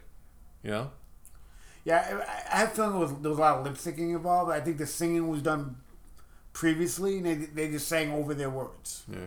I don't think they sang it live because too much room for error. Too many. But I think they sang it before. I think they recorded it previously, like last week in the studio or something. Yeah. And then they went and they did the whole dance thing and just lip synced. That's what I think happened, which is fine. And even with the dancing, the dancing was on point. Everything just came together. The execution was on point. Yeah, but we don't want to see this in our wrestling. I don't, but I was surprised by how much I was liking it. My face when they first kicked into music, the musical, I was like, oh no. I was like, oh no, John's not gonna shut up about this. I was like, oh no. And then I just fell into it. I was like, I actually like this. I watched the first hour. I watched the first hour of NXT Live. I watched NXT Live. I think I was like a half hour behind. Yeah. My plan was to watch AEW on Thursday. I ended up watching the debate on Thursday. Oh yeah. Friday, I got home from work. I was feeling like crap because of new job. I don't want to watch TV. Like I watched something that I could just zone out to have to think about it. I ended up watching AEW last night, but I had heard about the musical already. Yeah. So I'm like, okay, I gotta see how bad this really is because all the people had said they hated it. Yeah. And I watched it. I'm like, I get why they hated it, but I don't get why they hated it. I get why they hate it because they don't want to see this in their wrestling. Yeah. But outside of that, it was fun. Yeah. So that looked good. Then after this, we have Britt Baker defeating Kylan King. Another squash match. It was very solid. Two squash matches on the same show. Didn't NXT do that? What are you talking about? Oh. And, the vice said two squash. You said, there's two squash matches in the same show, and NXT just did that too. AEW did that, 2 squash matches. Well, I didn't complain about NXT doing that. Okay, I thought you were complaining about it. No. I thought it was funny because they did 2 squashes at the same time, basically on Austin Theory. But I wasn't complaining about that. Okay, I misunderstood you. I'm sorry. But this was solid. I thought it was good. Britt Baker's looking good ever since she came back. They're making her look very vicious now. I think she's firing all cylinders. I think they're preparing her to become champion soon. And I thought this was good. I gave it 3 3/4 for a squash. For a squash, I'll go with that. Yeah. That's fine. She was wearing pink for Breast Cancer Awareness Month. Right. And then at the end, she had a pink glove, where she did the gimmick, the mandible claw, whatever she calls it, gimmick, where she gets them in like a cross face and puts the mandible claw in. with the pink glove. So I thought she looked good. That was after this. They announced next week's AEW, which we're going to have Wardlow. We're going to have the semifinals for the Eliminator Tournament, which is going to be Wardlow versus Paige. Kenny Omega versus Phoenix. Well, it was supposed to be Phoenix. Now it's Penta L0M. They also announced Tanara Conti versus Abaddon. Did you hear about that? What? During that match? What happened? Go ahead. Abaddon got hurt during that match.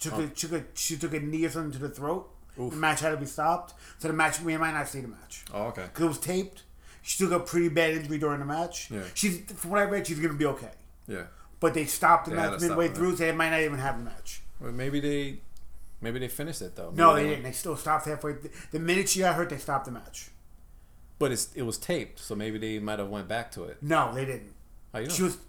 She had to go to the hospital. Oh, okay, never mind. So sorry, Tanara Conti supposedly, we'll see what happens. Versus Abaddon. We're gonna have the Cody versus Orange Cassidy lumberjack match. So the reason that was brought up for this was so the Dark Order does not interfere. Okay, that means they're going to interfere. Yeah. The Inner Circle is going to have their town hall to decide if MJF joins the Inner Circle.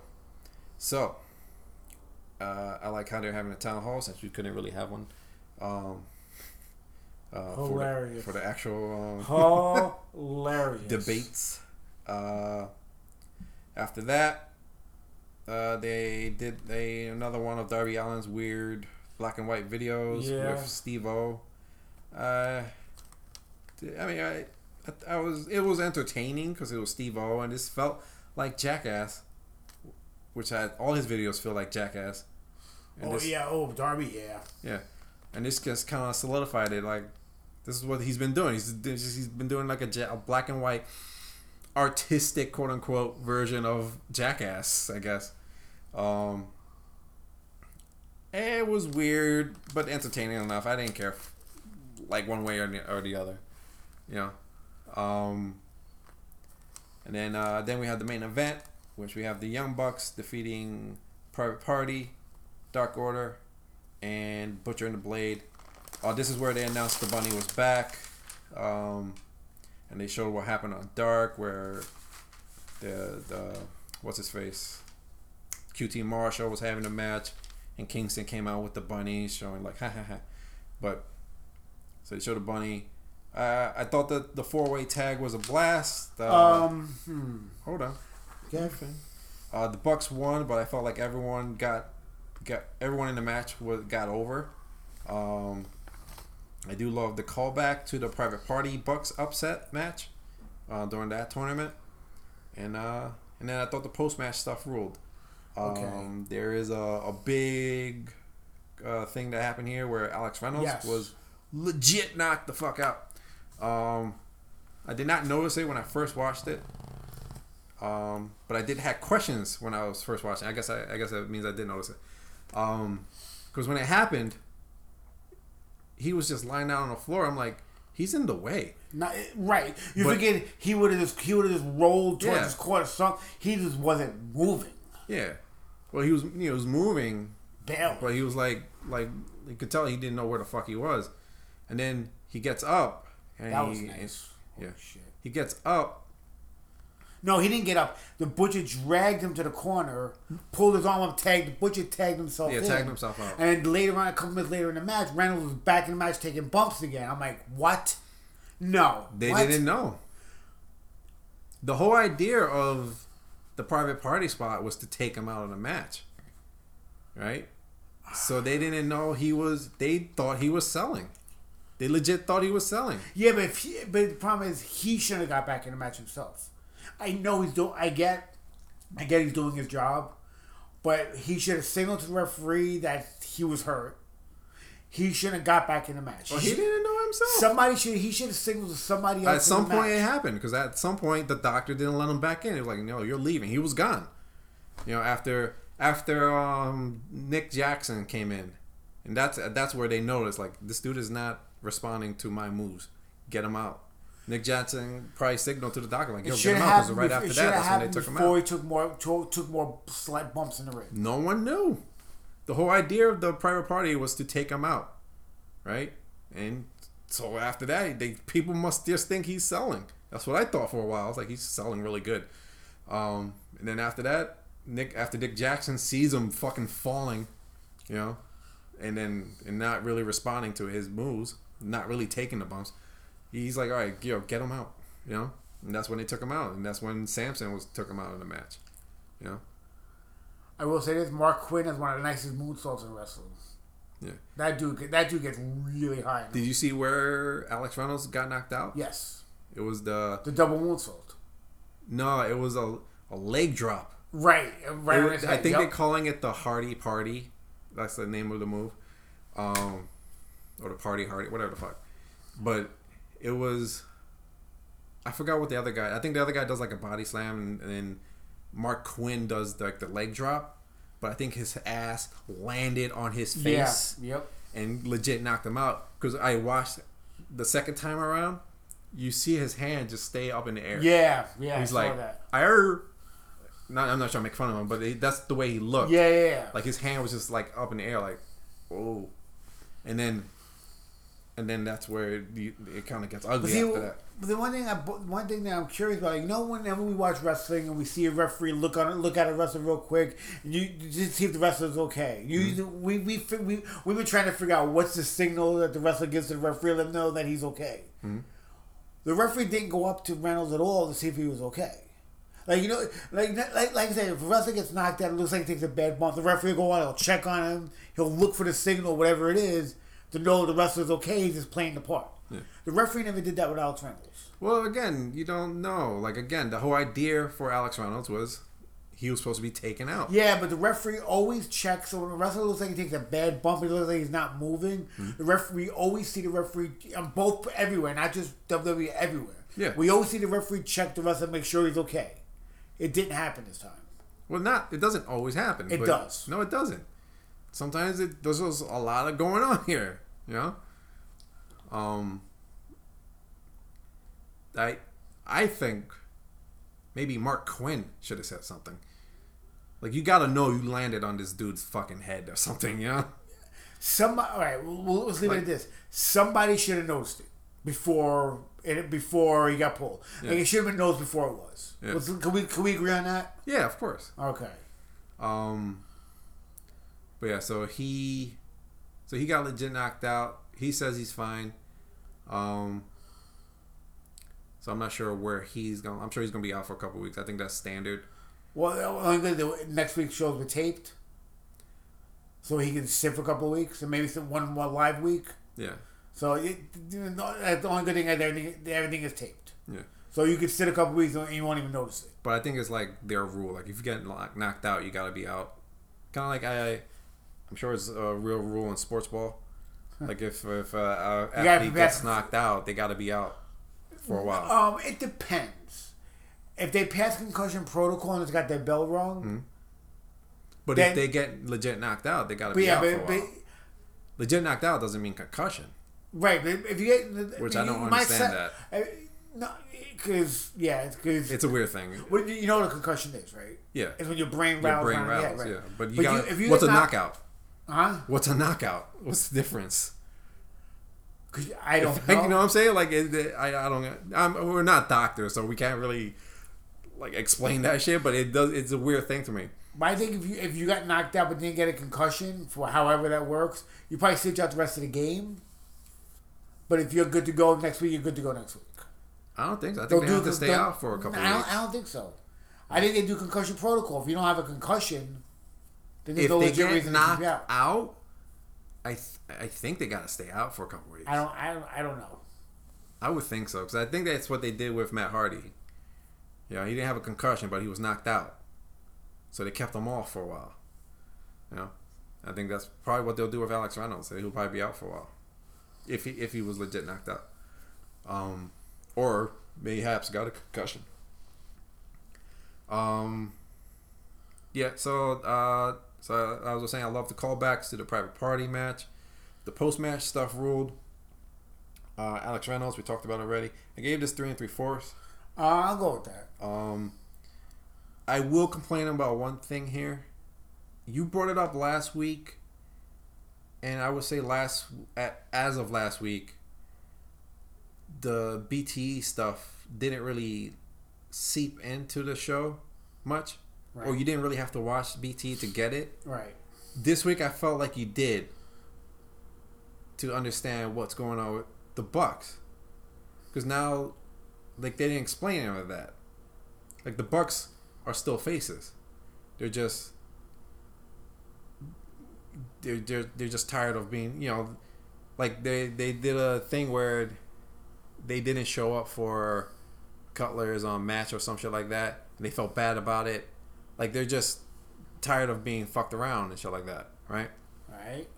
But they, that missing here, I felt like that because they're supposed to come off as the faces here now, after what FTR did to Matt Jackson and Nick Jackson here.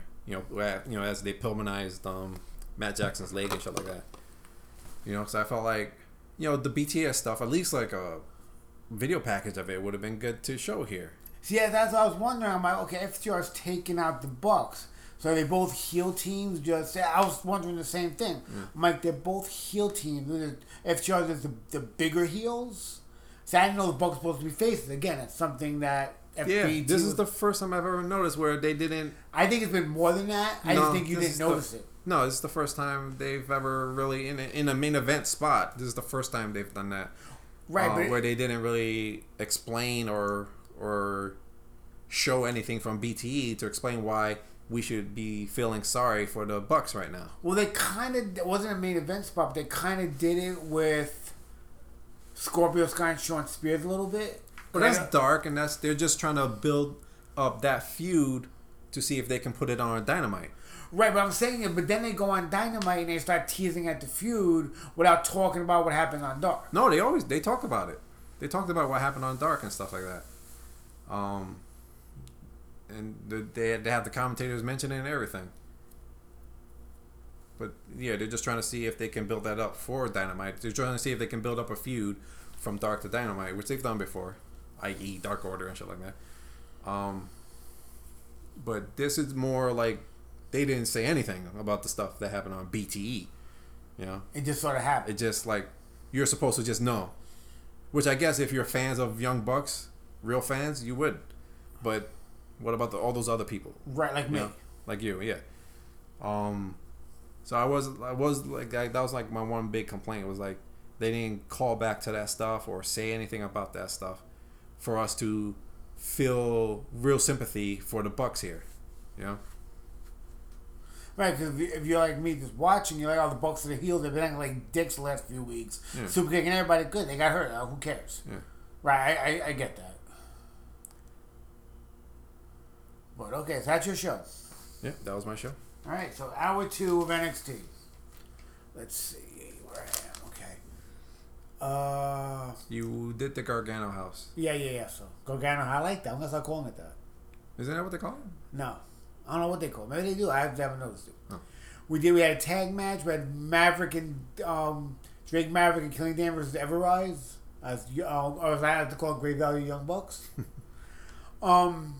Drake was getting destroyed. They blind tagged in Dane, and Dane was destroying everybody until he was in trouble. And then Drake got a chair, like he wanted to help Dane, but he didn't know what to do. He ended up just going off and getting his team disqualified, so taking out Everrise. And then Drake's like, I'm gonna get my ass kicked now. He's quivering in the corner, and Dane goes, "That's what I want to see." Goes, "Yes." Goes, "Now you're mean." And I'm like, okay. I giggled at it at the time. I kind of knew it was going to happen. But I'm like, ugh. They're going to win the tag belts, aren't they? Hey, come on. They put it on Fandango. Breezango? I always call him Fandango. That's the one wrestler, right? Yeah. Yeah, Fandango and Tyler. Yeah. But at least they were a legit tag team. Like, they were in NXT. They were on Raw and SmackDown. They were a legit tag team. They weren't a joke tag. They were a joke tag team in a sense that they always had these weird little gimmicks, like making fun of people. And they were jobbers. Huh? They were jobbers. But they got nothing but losses until they got the number one contender. And then, they defended those belts successfully a couple of times. In very great matches, too. That's what I'm saying. But I'm just saying, like, they were a jobber team that got the titles. So I don't see it. It wouldn't be too far of a stretch if these guys got the titles. So, after that, we go backstage. See, Roderick Strong is knocked out. So, Yui's out. Originally, one of either Lorcan or Burt said, you know what? We'll be your partner. We'll pick one. We'll take his place. Yeah. Doing the right thing. This was the Roderick Strong, you said? Yeah. Like, Roddy's out, so now they're talking to Kyle O'Reilly. Like, pick one of us. One of us will take his place. Roddy's like, no, stick it with my team. And he walked away. Yeah, before you go further, I've never seen anyone oversell being knocked out. Like Roderick was, his hands and everything were flat. Like he's just lying down flat. No one's hands are flat. Yeah. Like he was just flat on the ground. I thought that was funny. So basically, Kyle O'Reilly's like you can see Kyle O'Reilly like, do I do this? Do I step away from UE? Yeah. He's like, no. He just walked away. So now we're getting Breezango over Lorcan and Birch for the belts. That's the match. That's the match that GM William Regal made. So I thought that was funny too. Another jobber team got. Oh, I don't want to. Sorry, never mind. Well, they're a little more than jobber team. They're one of those teams that they're building up to be a legit tag team. But they never got any wins. They're jobbers. They get no wins, and not only do they get tag losses, but they've gotten nothing but singles losses. So, anyways, next up we have Xia Li versus Casey Catanzaro. Casey wins. Xia Li attack Casey post match. Then Raquel Gonzalez comes out and destroys everybody. Set up her, the moving that storyline. I enjoyed the match itself. Yeah. I thought this was really good. Oh, what do you rank Maverick Dane against everybody? 2.5. I'll go 3 because I'll go 3. It was just a gimmick for the whole. Yeah. They didn't even have a finish. They had a DQ thing. Xia Li, Casey, I'll go 3. Yeah, I went 3.5. Like I thought it was a good match itself. They gave the win to Kaden Catanzaro, which I read this the other day. This is her first singles win in NXT. Really? In the years she's been here. She got one other win in the women tournament. How did he get out of the ring? You see what I just saw? Yeah, he flipped over. How? He didn't. He did. He jumped over. Yeah, yeah. But that was the whole idea was the momentum took him over, though. Oh, my God. Anyway. Sorry. Yeah, it's okay. Kaden Catanzaro, this is her first win in NXT, singles win in NXT. She had one other win in the Mae Young Classic, the second one, where she debuted. And I feel like this is storytelling, hopefully. That win she got in the Mae Young Classic was against the person who beat the shit out of everyone here. Raquel. Maybe. So I thought that was kind of cool.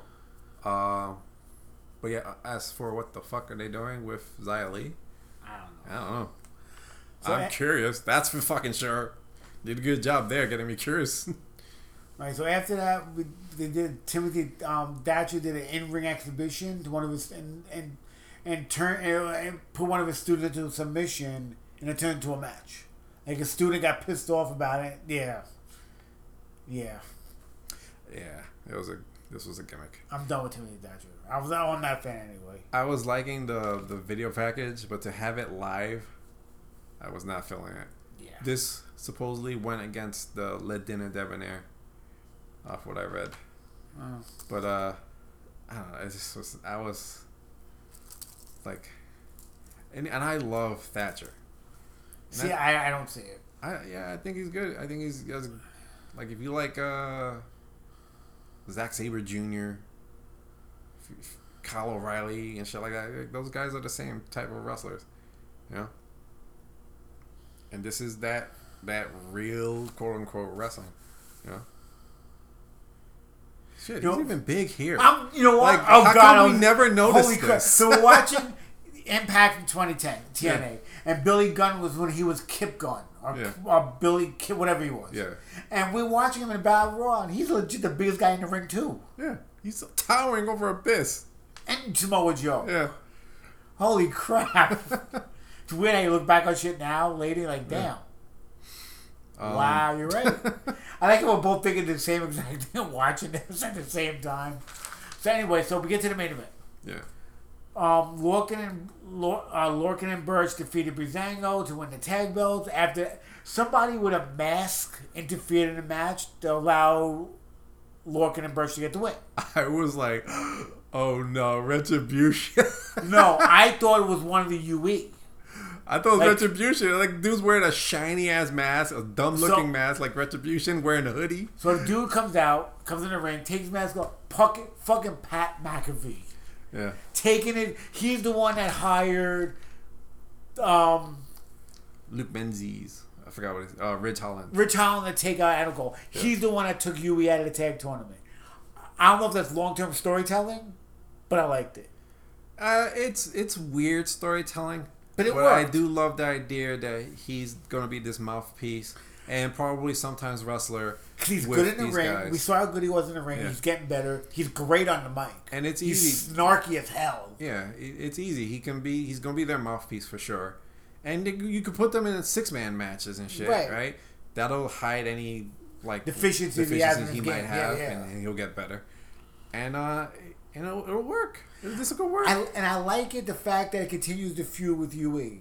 Yeah. And it continues his feud with Adam Cole and the rest of the UE. I love it. I thought it was great. I didn't think I was gonna like it when he first came out. Pat McAfee, I'm like, really? And I started thinking about it. I'm like, you know what? This could work. It kind of works. Yeah, I just think how it came about didn't make sense, but I love the idea. What do you mean? What do you mean by that? Why interfere with this match? Because obviously he had a deal worked out with Lorcan and Birch, and I think he knew that if he took out UE, they would get the title shot, and then he helps them win it. But why not just interfere in that match? Because no. But I'm saying is, are you saying why not interfere or why not interfere in their match last week? Yeah, or interfere in the UE match here because they can lose it to, and then all Lorcan and Birch have to do is defeat Breezango. Because you want to debut him, them winning the belts and him in the ring with them. I guess, but it just seems like a weird workaround to get all the way over here, you know. Or maybe if you want to storyline it out, Lorcan and Birch lose to UE, and Pat McAfee comes up. You know what? You guys lost to UE. He goes, that sucks. So you want to get your title? You want to get your title match back? So we can make this happen. And the plan was take out UE the night of the show, and he knew damn well that Kyle O'Reilly. Pat McAfee knew damn well that Kyle O'Reilly was not going to pick somebody else to be his partner. He would forfeit the title, the shot, and Lorcan and Birch would get it, and then he would win it. If you want to storyline it out, I like how you always like to write their stories. I tried. Sometimes you have to. Sometimes you have. You know what it is? You know when Star Wars came out, they came out with the books that explained the backstory, a lot of shit. To try to flesh it out. I'm just fleshing out the storyline. Yeah. I'm just fleshing out. You gotta admit though, it does work. You gotta put your own fanfic in between the matches. But you gotta admit, it does work. I guess, it does work. But that's not what happened. You know, oof. Or it could have. But it's not what happened. Well, anyway, forget how we got here. I think it works. No, the putting them together, I think is fine. I think it's great. Yeah, they can throw in another guy, another big guy. And so hopefully this means that they're not breaking up UE. Maybe they backpedal on that idea. Well, this could be what breaks them up. Ultimately, at the end, maybe. Like at the end of this feud. But right now, they're not breaking them up. I mean, so at some point we're gonna see UE versus whatever their faction is called. McAfee Virus Protection. You know what? I'm gonna too sweet you on that. I'm gonna too sweet you on that. That was cool. And if they go with that, I'm gonna too sweet you again. That would be awesome. So that's my show. We have new NXT Tag Team Champions. Oh, next week is Halloween Havoc. So far, the matches on the line are Raquel Gonzalez, Rhea Ripley. We have 2 spin the wheel matches: Gargano, Priest, and Candice LeRae, Io Shirai. Mm-hmm. So far, I think that's all we have. I think. Well, yeah. We'll probably get Tommaso and Dream. Yeah, I mean, NXT does that. They like to, and it's on purpose. They probably know what they're gonna do, possibly, but they always wait till during the week to announce the matches. Of the show. Yeah. Yeah, sometimes even the morning of the day of the show. But I like that though. You know what? You're feeding them by a little bit at a time. You're building up there to what are they going to announce next? But you can announce the matches and then build up to those matches. Like with whatever social media. Like, the reason why they do it is because of social media. Right. They're like, oh, here's a reason for us to use social media. Here's this match coming out. Here's this match coming out.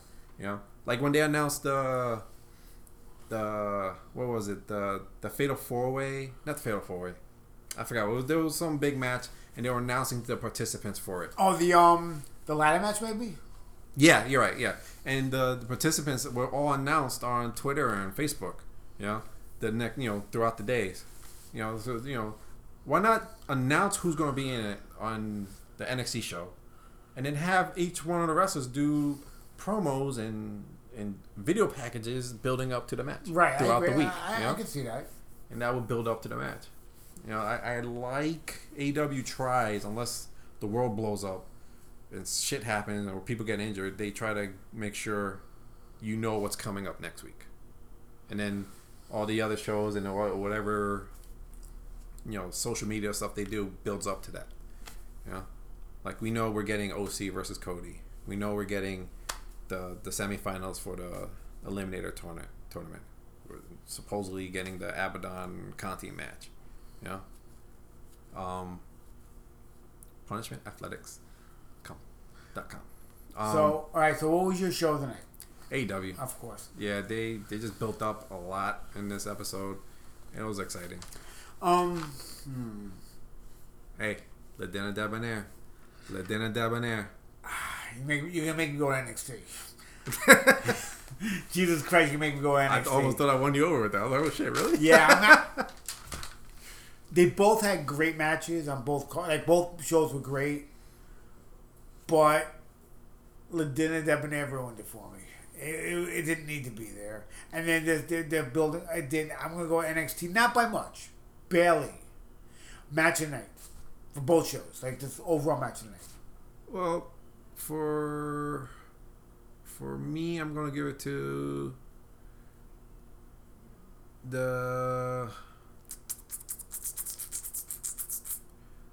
for AEW. No. Forget AEW. Oh. No. Because I think AEW, we both go with Penta versus Phoenix. Yeah. And I think for NXT, we're both going with the 6-man. Yeah.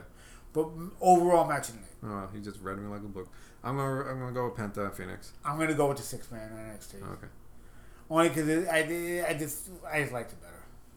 Real quick, one more thing I want to talk about Bound for Glory from last night that cracked me up. Again, another example of Josh Matthews fixing his own mistakes. When he was talking about the tag titles are coming in next year he says 2020. He said by mistake. Yeah. And he comes back. I go 20. I'm at 2021. It's 2020. Like it's never gonna end. Yeah.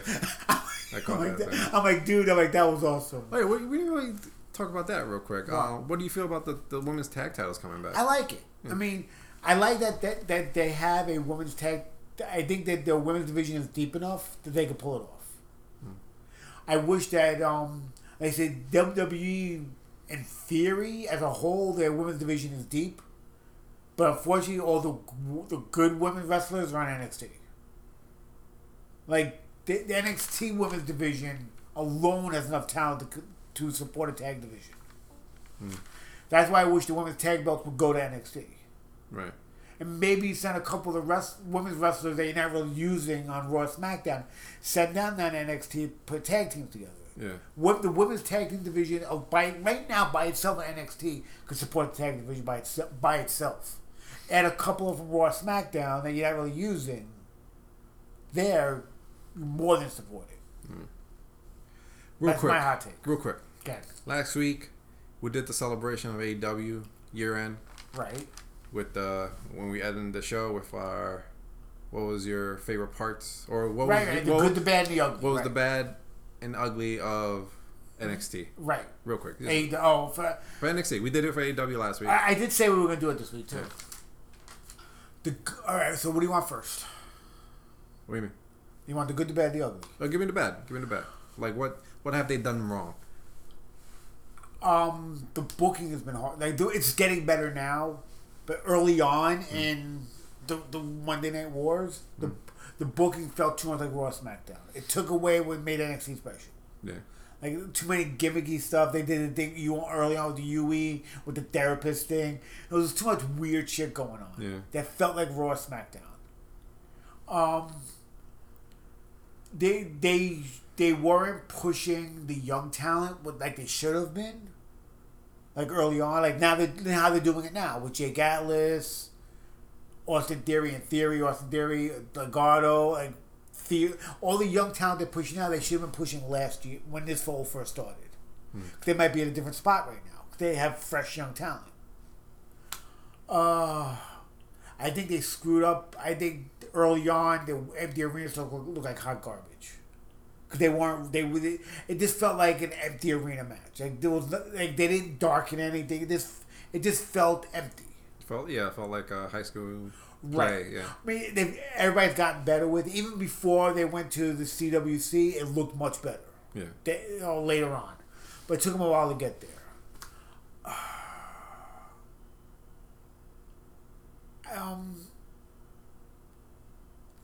I didn't like. I think one of the problems I had with NXT early on, especially during the pandemic shit, was the matches were too chatty in the ring.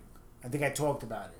Like when you have an arena of matches, you could mute out the talking in the ring. Mm-hmm. You don't notice it. When you go empty arena, you notice it. Eventually, they got away from that, and then improved a lot of what they did. And yeah, again, it just felt too much like Raw SmackDown. It took away. They took away from NXT with NXT special when it went to USA. Yeah. They kind of went back to that now, but early on they took it. They took it away. So that's my bad. What do you want next? What is your match of the year? I would have to. I'd have to think about that. Oh, yeah. Okay. I'd have to think about that. I don't know. I'm sorry, I got distracted. I don't know. I would have to think about it. I would seriously have to think about it. Probably, I would have to think about it. I would have to go back and I would have to write shit down. I didn't know you were gonna ask me that. I would have looked it up.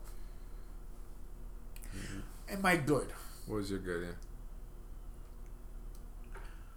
Yeah. My good is what they're doing now. Now they're starting to turn it the way NXT used to be. It's starting to revert back to that. The booking is a lot better. I think they have. I forgot who's helping book at NXT now. Well, it's supposedly Gabe Sapolsky. And his fingerprints are definitely there. It feels like his fingerprints are definitely there now. It's just gonna take a while to get there. I'm glad they didn't just immediately start booking a different way. They slowly built into that. I like that they surprised us with Breezango winning the belts. That was kind of a surprise. And again, you didn't like it at first, but they defended the belts well after that. Yeah, for me, it still didn't make sense. I liked that they're pushing Damian Priest as hard as they are. The dude's got charisma and talent. That worked for them, yeah, for sure. I love the Keith Lee Dominic Dijakovic matches. Yeah. I mean, some of them were better than others. Yeah. But some of the matches were 4.5-star bangers. Like, they were just great. Yes, that's all I can think off the top of my head. What about you? Well, the bad for me, I would say, is a lot of what you said, the WWE style Raw booking, and really just not. I guess it's more of a indictment on WWE, but just not taking them seriously. Which felt like that was what they were always going to be. Like they were put there to be a mitigator to AEW, so they don't break the million or whatever, you know.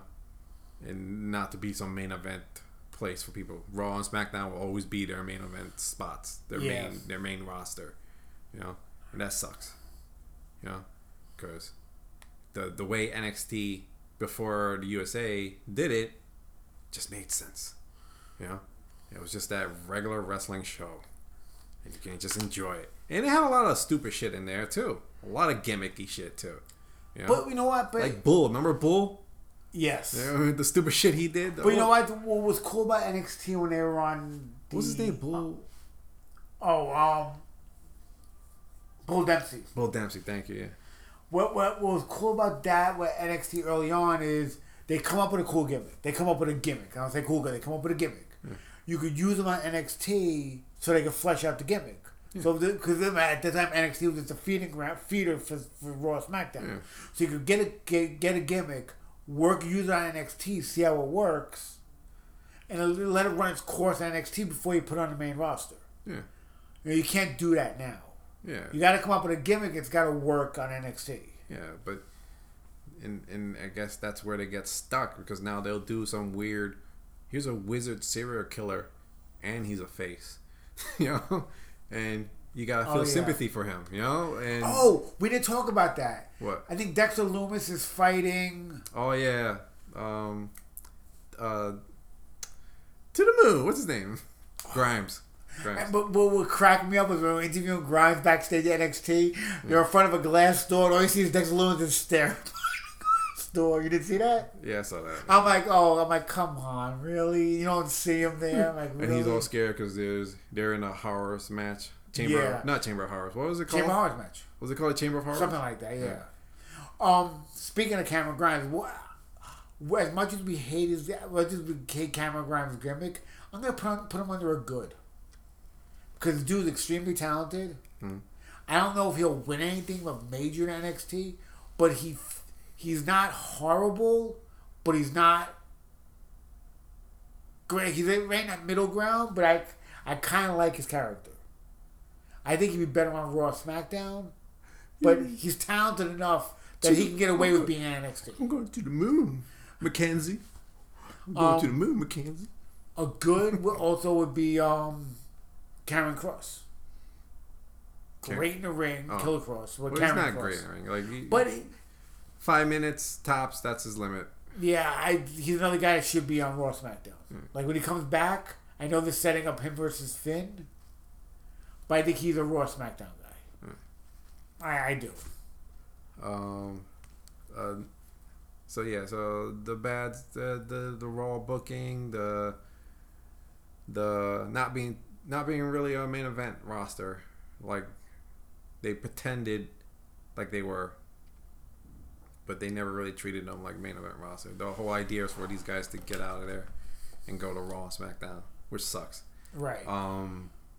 I think they're starting to get away from that a little bit now. I don't think so. Raw and SmackDown will always be the main roster. That's never going to change. And that stinks. It really does. Yeah.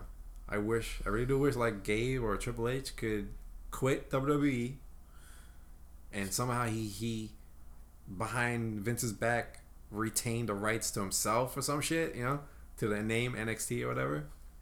And then but you want to have all the talent though. That's fan fiction right there. You know what I'm saying? And then maybe walk away like behind Vince's fanfic, you know, behind Vince's back, like he was able to rewrite these contracts and shit like that and get all those NXT talents to come with him. You know what I'm saying? And even if he didn't, he would know how to get talent. You know? Yeah. He's the one who hires them. You know? So, but anyway, good is that their pay-per-views. We're talking about the shows, the live shows. I'm trying to think of like what good really on the shows that I like. Not that I'm not trying to say that it's a struggle thing. I'm trying to knowing who to push for the most part. Priest, Keith Lee, Dominik Dijakovic, those matches, those matches were good. They Dijakovic and Lee had a history outside of WWE, so they brought it here. Yeah, they gave us those great matches. Yeah. But yeah, I mean, they have great matches still, like even on live TV. Even though I feel like they kind of burned some, just to pop a rating or whatever, but still, great fucking matches. Yeah. Regardless if it's to burn a number or whatever, to get pop a number rather. It's a great fucking match. Yeah, you know? They know how to book matches, like to make them good. And one of my problems, I say AEW, there's too many high flying shit, like too many spots. And actually, they don't really do that much. Yes, they do. They did, but not to that level where it's a non-stop spot fest. So Legato and Swerve and the whole idea of this stuff is that they're high flyer and spotty guys. I just feel like the AEW does a little bit more than NXT. Gargano, spotty guy. Yeah, but not to that level though. Yeah, he is. His whole thing is spots. He doesn't do flips in the sky. That's what I'm talking about. Like those flip things. Like I don't really see a million flippy flips in each match. I don't see AEW doing that in each match. Sure, Jan. What's that from? Brady Bunch. Oh. Sure, like when Jan would make up, like she had a boyfriend and George Glass. George Glass, yes. George Glass. Sure, Jan. Anyway, so look, both shows are great. I think both shows would benefit from one of them moving off Wednesday night. Well, to NXT. You say NXT, but NXT, AEW's not going to move.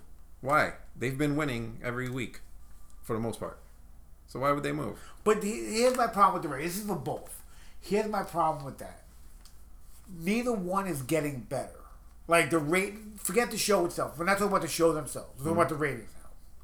Neither rating is getting better. Like NXT, AEW has been getting better. The ratings haven't been getting up. The ratings are up and down every week. The ratings are up and down. Up and down, but they're tracking up though. But they went down from last week because of the world is fucked up. Forget all the look. You can't forget about that. It's included. Okay, so you got to include that. Think about that. Take out the news, like I said before. Okay, yeah, but here's no problem with that. Here's the whole problem with that argument. You can't take out anything. So right now, what's going on in the world right now? Everything in the world right now, you got to look at the ratings right now. So right now, NXT's ratings aren't getting any better. NXT's ratings are getting a lot worse. But AEW's not. NXT's ratings are getting worse, but AEW's ratings aren't getting that much better. Like the cause and the plus minus is not what it should be. It's where they want it to be. But what I'm trying to say is, NXT ratings are going down, but AEW ratings aren't going up to match it, and that's a problem. Wait, say that again. NXT ratings are going down. Yeah. Okay. For the amount of points the NXT ratings are going down, AEW ratings aren't going up to match that. Like the people aren't going from NXT to AEW, and that's a problem for AEW. Like their ratings are getting better because NXT ratings are going down, but the plus minus isn't the same.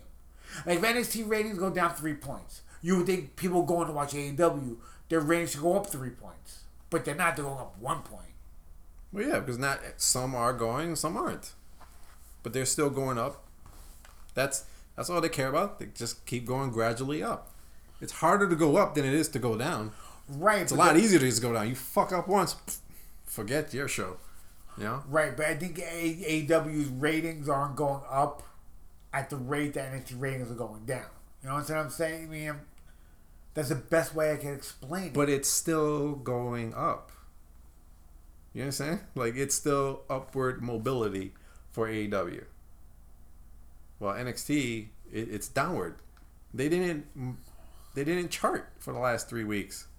You know, they were below 50. You know, that's a problem. You know, in memory of Eddie Guerrero. Wow. You know, and you know, think about, you know, because they've been charting in the top 10 for the most part. For over a year now. You know, TNT renewed. What was it? Not renewed. They extended. They extended the contract and gave them more money and an extra hour. They demanded another hour of TV. It's gonna be on TBS, so it's Turner Sports, actually Turner, because the new show's gonna be the third hour is gonna be on TBS. Right. But but they want a third hour from AEW. That the advertisers and whatnot are happy, with what they've been doing. NXT holds on to the odes, the plus 50s. Again, that's the thing I don't get. Raw and SmackDown drawing over 2 million fans, 2 million a year, a week, right? I'm curious why it doesn't translate to NXT. Like I mean, it's been bugging me. That's been bugging me for a while now. Like if it's still WWE, you've seen guys. Maybe it's because Raw and SmackDown don't promote NXT. There's that, and then you also got to consider Raw and SmackDown are at their base fan base right now. Like these are it, like they're at the bottom of the barrel of their fan base. So those who like that, those shows, those type of shows, and love those shows, and they do, right? Like my mom is one of them. Like she loves that shit. They're not gonna be enticed by an NXT, which for the most part is more of a wrestling show than it is a gimmicky variety show. Which probably entails why sometimes they do that shit, because they're trying to entice those people to watch this show, to say, hey, here's another version of that show. Here's Dexter Lumis.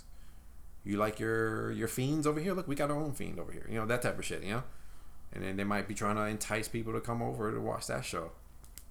But for the most part, NXT is still that work rate type of a show where you're going to get wrestling primarily than that gimmicky shit. Right. I shit on it all the time on this show, but NXT is by far a way better show than Raw and SmackDown. Oh yeah, no, yeah. I'm just being objective and in my opinions about what I see on NXT. Right. But if we were talking about Raw and SmackDown, I'll be destroying them every fucking week. But thank God we don't do that. Yeah. Though we know we should do next week. We should do that. Raw and SmackDown. Let's both watch Raw and SmackDown. All right. Well, one of us should represent one. I want SmackDown. Okay. Okay. You think it, yeah, give me SmackDown. So you watch Raw. I'm not. And here's what I want to do. Oh man, I gotta do 3 hours. No. Here's what we're gonna do though. We're only gonna watch our show. We're not gonna watch both. You're not gonna watch SmackDown. I'm not gonna watch Raw. Based on what you say about Raw, I want. I mean, you could read the highlights and results. Yeah. You can't watch the show itself because I want to hear about Raw without watching it and just knowing the results. And what I want to give you my opinion of it just based on what you tell me about it. Okay. And I want your opinion of SmackDown to be just based on what you tell me of it. You can know the results, I don't care. But I want your opinion of SmackDown just based on what I tell you. All right. Okay? All right. So you're going to watch Raw this week, I'm going to watch SmackDown this week. But you can't watch SmackDown. All right. All right? So basically back to what I was saying. Like, that's the comparison, I think, is why those numbers don't translate to NXT is because those fans right now that are watching Raw and SmackDowns, those are it for them. If they lose them, they're gone. They're done.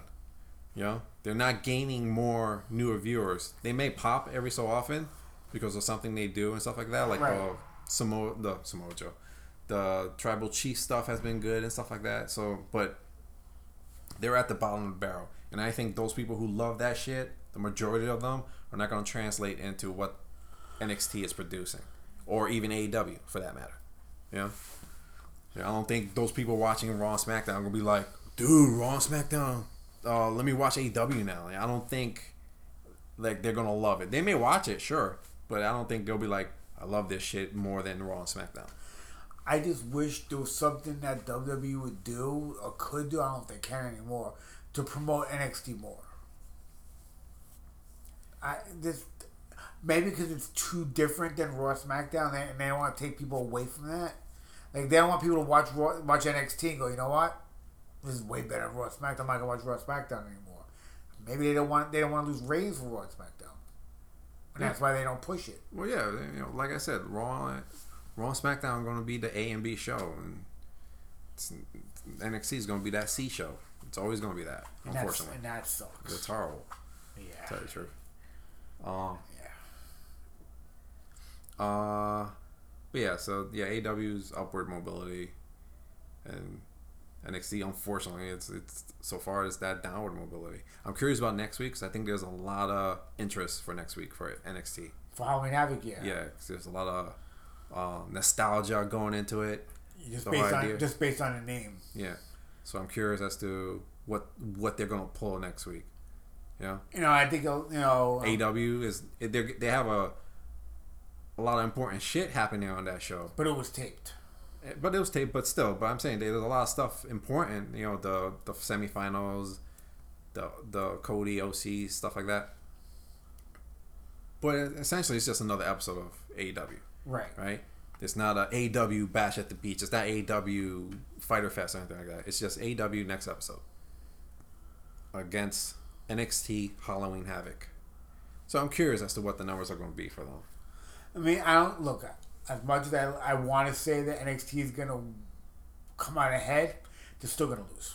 I hate to say it because I'm an NXT guy. I just don't. I don't. But do you think they get back into the top 50 at least? Yes. With the number. But let me tell you though, if NXT puts on a crappy show, that's not cool because then they got to rebound from a crappy rating. I don't think they will. But shit, I ain't think it happened. This is 2020, man. I ain't think it happened. Yeah. I just wish people would just watch NXT more because it's worth watching. It really is. For the most part, it's a really good show every week. Has ups and its downs, of course. But it's not a bad show. No, I mean, they could have the opportunity to have more people watch them, but Vince would have to. Treat it like a real brand. Treat it like a real thing and move it to Tuesday or Thursday, whichever. Yeah, because there was proof that they popped a huge number when they did that. Yeah. So just move it, treat it like a serious show, and then you can be competitive. Yeah. And then when you hold on to it like for Tuesday, like say they move it to Tuesday, they move to Tuesday. They'll be in the top 10, which they were when they were on Tuesday. They were in the top 10. Right? Yeah. Move them to Tuesday. Be in the top 10 for at least a year. Then think about moving them to Wednesday to compete. Because now you got like an army of loyal fans coming over. And now they have to decide, well, do I watch Raw or AEW? You know? Yeah. Yeah, this is not good. I don't think Vince gives a shit about NXT except to take viewers away from AEW, which we talked about. Yeah, and that sucks. Look, I don't want Vince to die. I don't. I just want him not be in charge anymore. I just don't want him not to be in charge of AEW, of NXT anymore, of WWE anymore. Just give Triple H free reign. If you want the Triple H, what do you want me to do? What do you want to do in NXT? First Triple H said, I want to go to Tuesdays. Done. Well, I want this talent from you from Raw and SmackDown. This. But I want you to take this, and this. Done. If that's what old Vince did, and Triple H got do what he wants on NXT, I could be happy with that. It won't happen, but I could be happy with that. All right. I think the show went a little long this week, a little longer than we wanted. But that's all right, though. We went almost 3 hours. Yeah. Over 3 hours. God damn. No? Yeah. 120? Yeah. Oh, wow. 180 minutes would be 3 hours. We went 3 hours and 11 minutes. I might have to shorten this. We'll see. Yeah. You know what? No, we're going to try to release it in 2 parts. Maybe. Release everything up to the main event in part 1. Release the main event in part 2. Maybe. Like Monday and Tuesday. Or maybe. I like that. Maybe. All right, so anyway, we out of here. Guys, thank you for listening. Oh, real quick. Isolation Mania. Oh, yeah. We had major scheduling problems with this show. Major scheduling. Originally, a couple weeks ago, I said we're going to do it on October 31st. I did not hear it as Halloween. I guess. I don't know. Because I figured It'll be a Halloween theme. It's like before. The theme, of course, is before the war. And when we're talking about Frank, it's like what day we do? I'm like, October 31st. Like, are you sure? Like, with a question mark. Is that a good date? Me not thinking the same thing. So Frank is like, we can't do it Halloween. People are gonna go out for Halloween. I'm like, who the fuck is going trick or treating now? If people are still gonna go out, they go do stuff, right? Zoom parties or whatever. Yeah. Okay, so you know what? Fine. We're gonna move November 7th. I text Frankie last night. We can't do that November 7th. That's full gear. You're like, son of a bitch. So November 14th will be Isolation Mania. Yeah. I hope. We hope. So I'm getting all the videos down. It's before the war. It's NXT talents versus AEW talents before they were signed. That's a wrap. That's a wrap. We out here. Thanks for joining us. Top Guys out.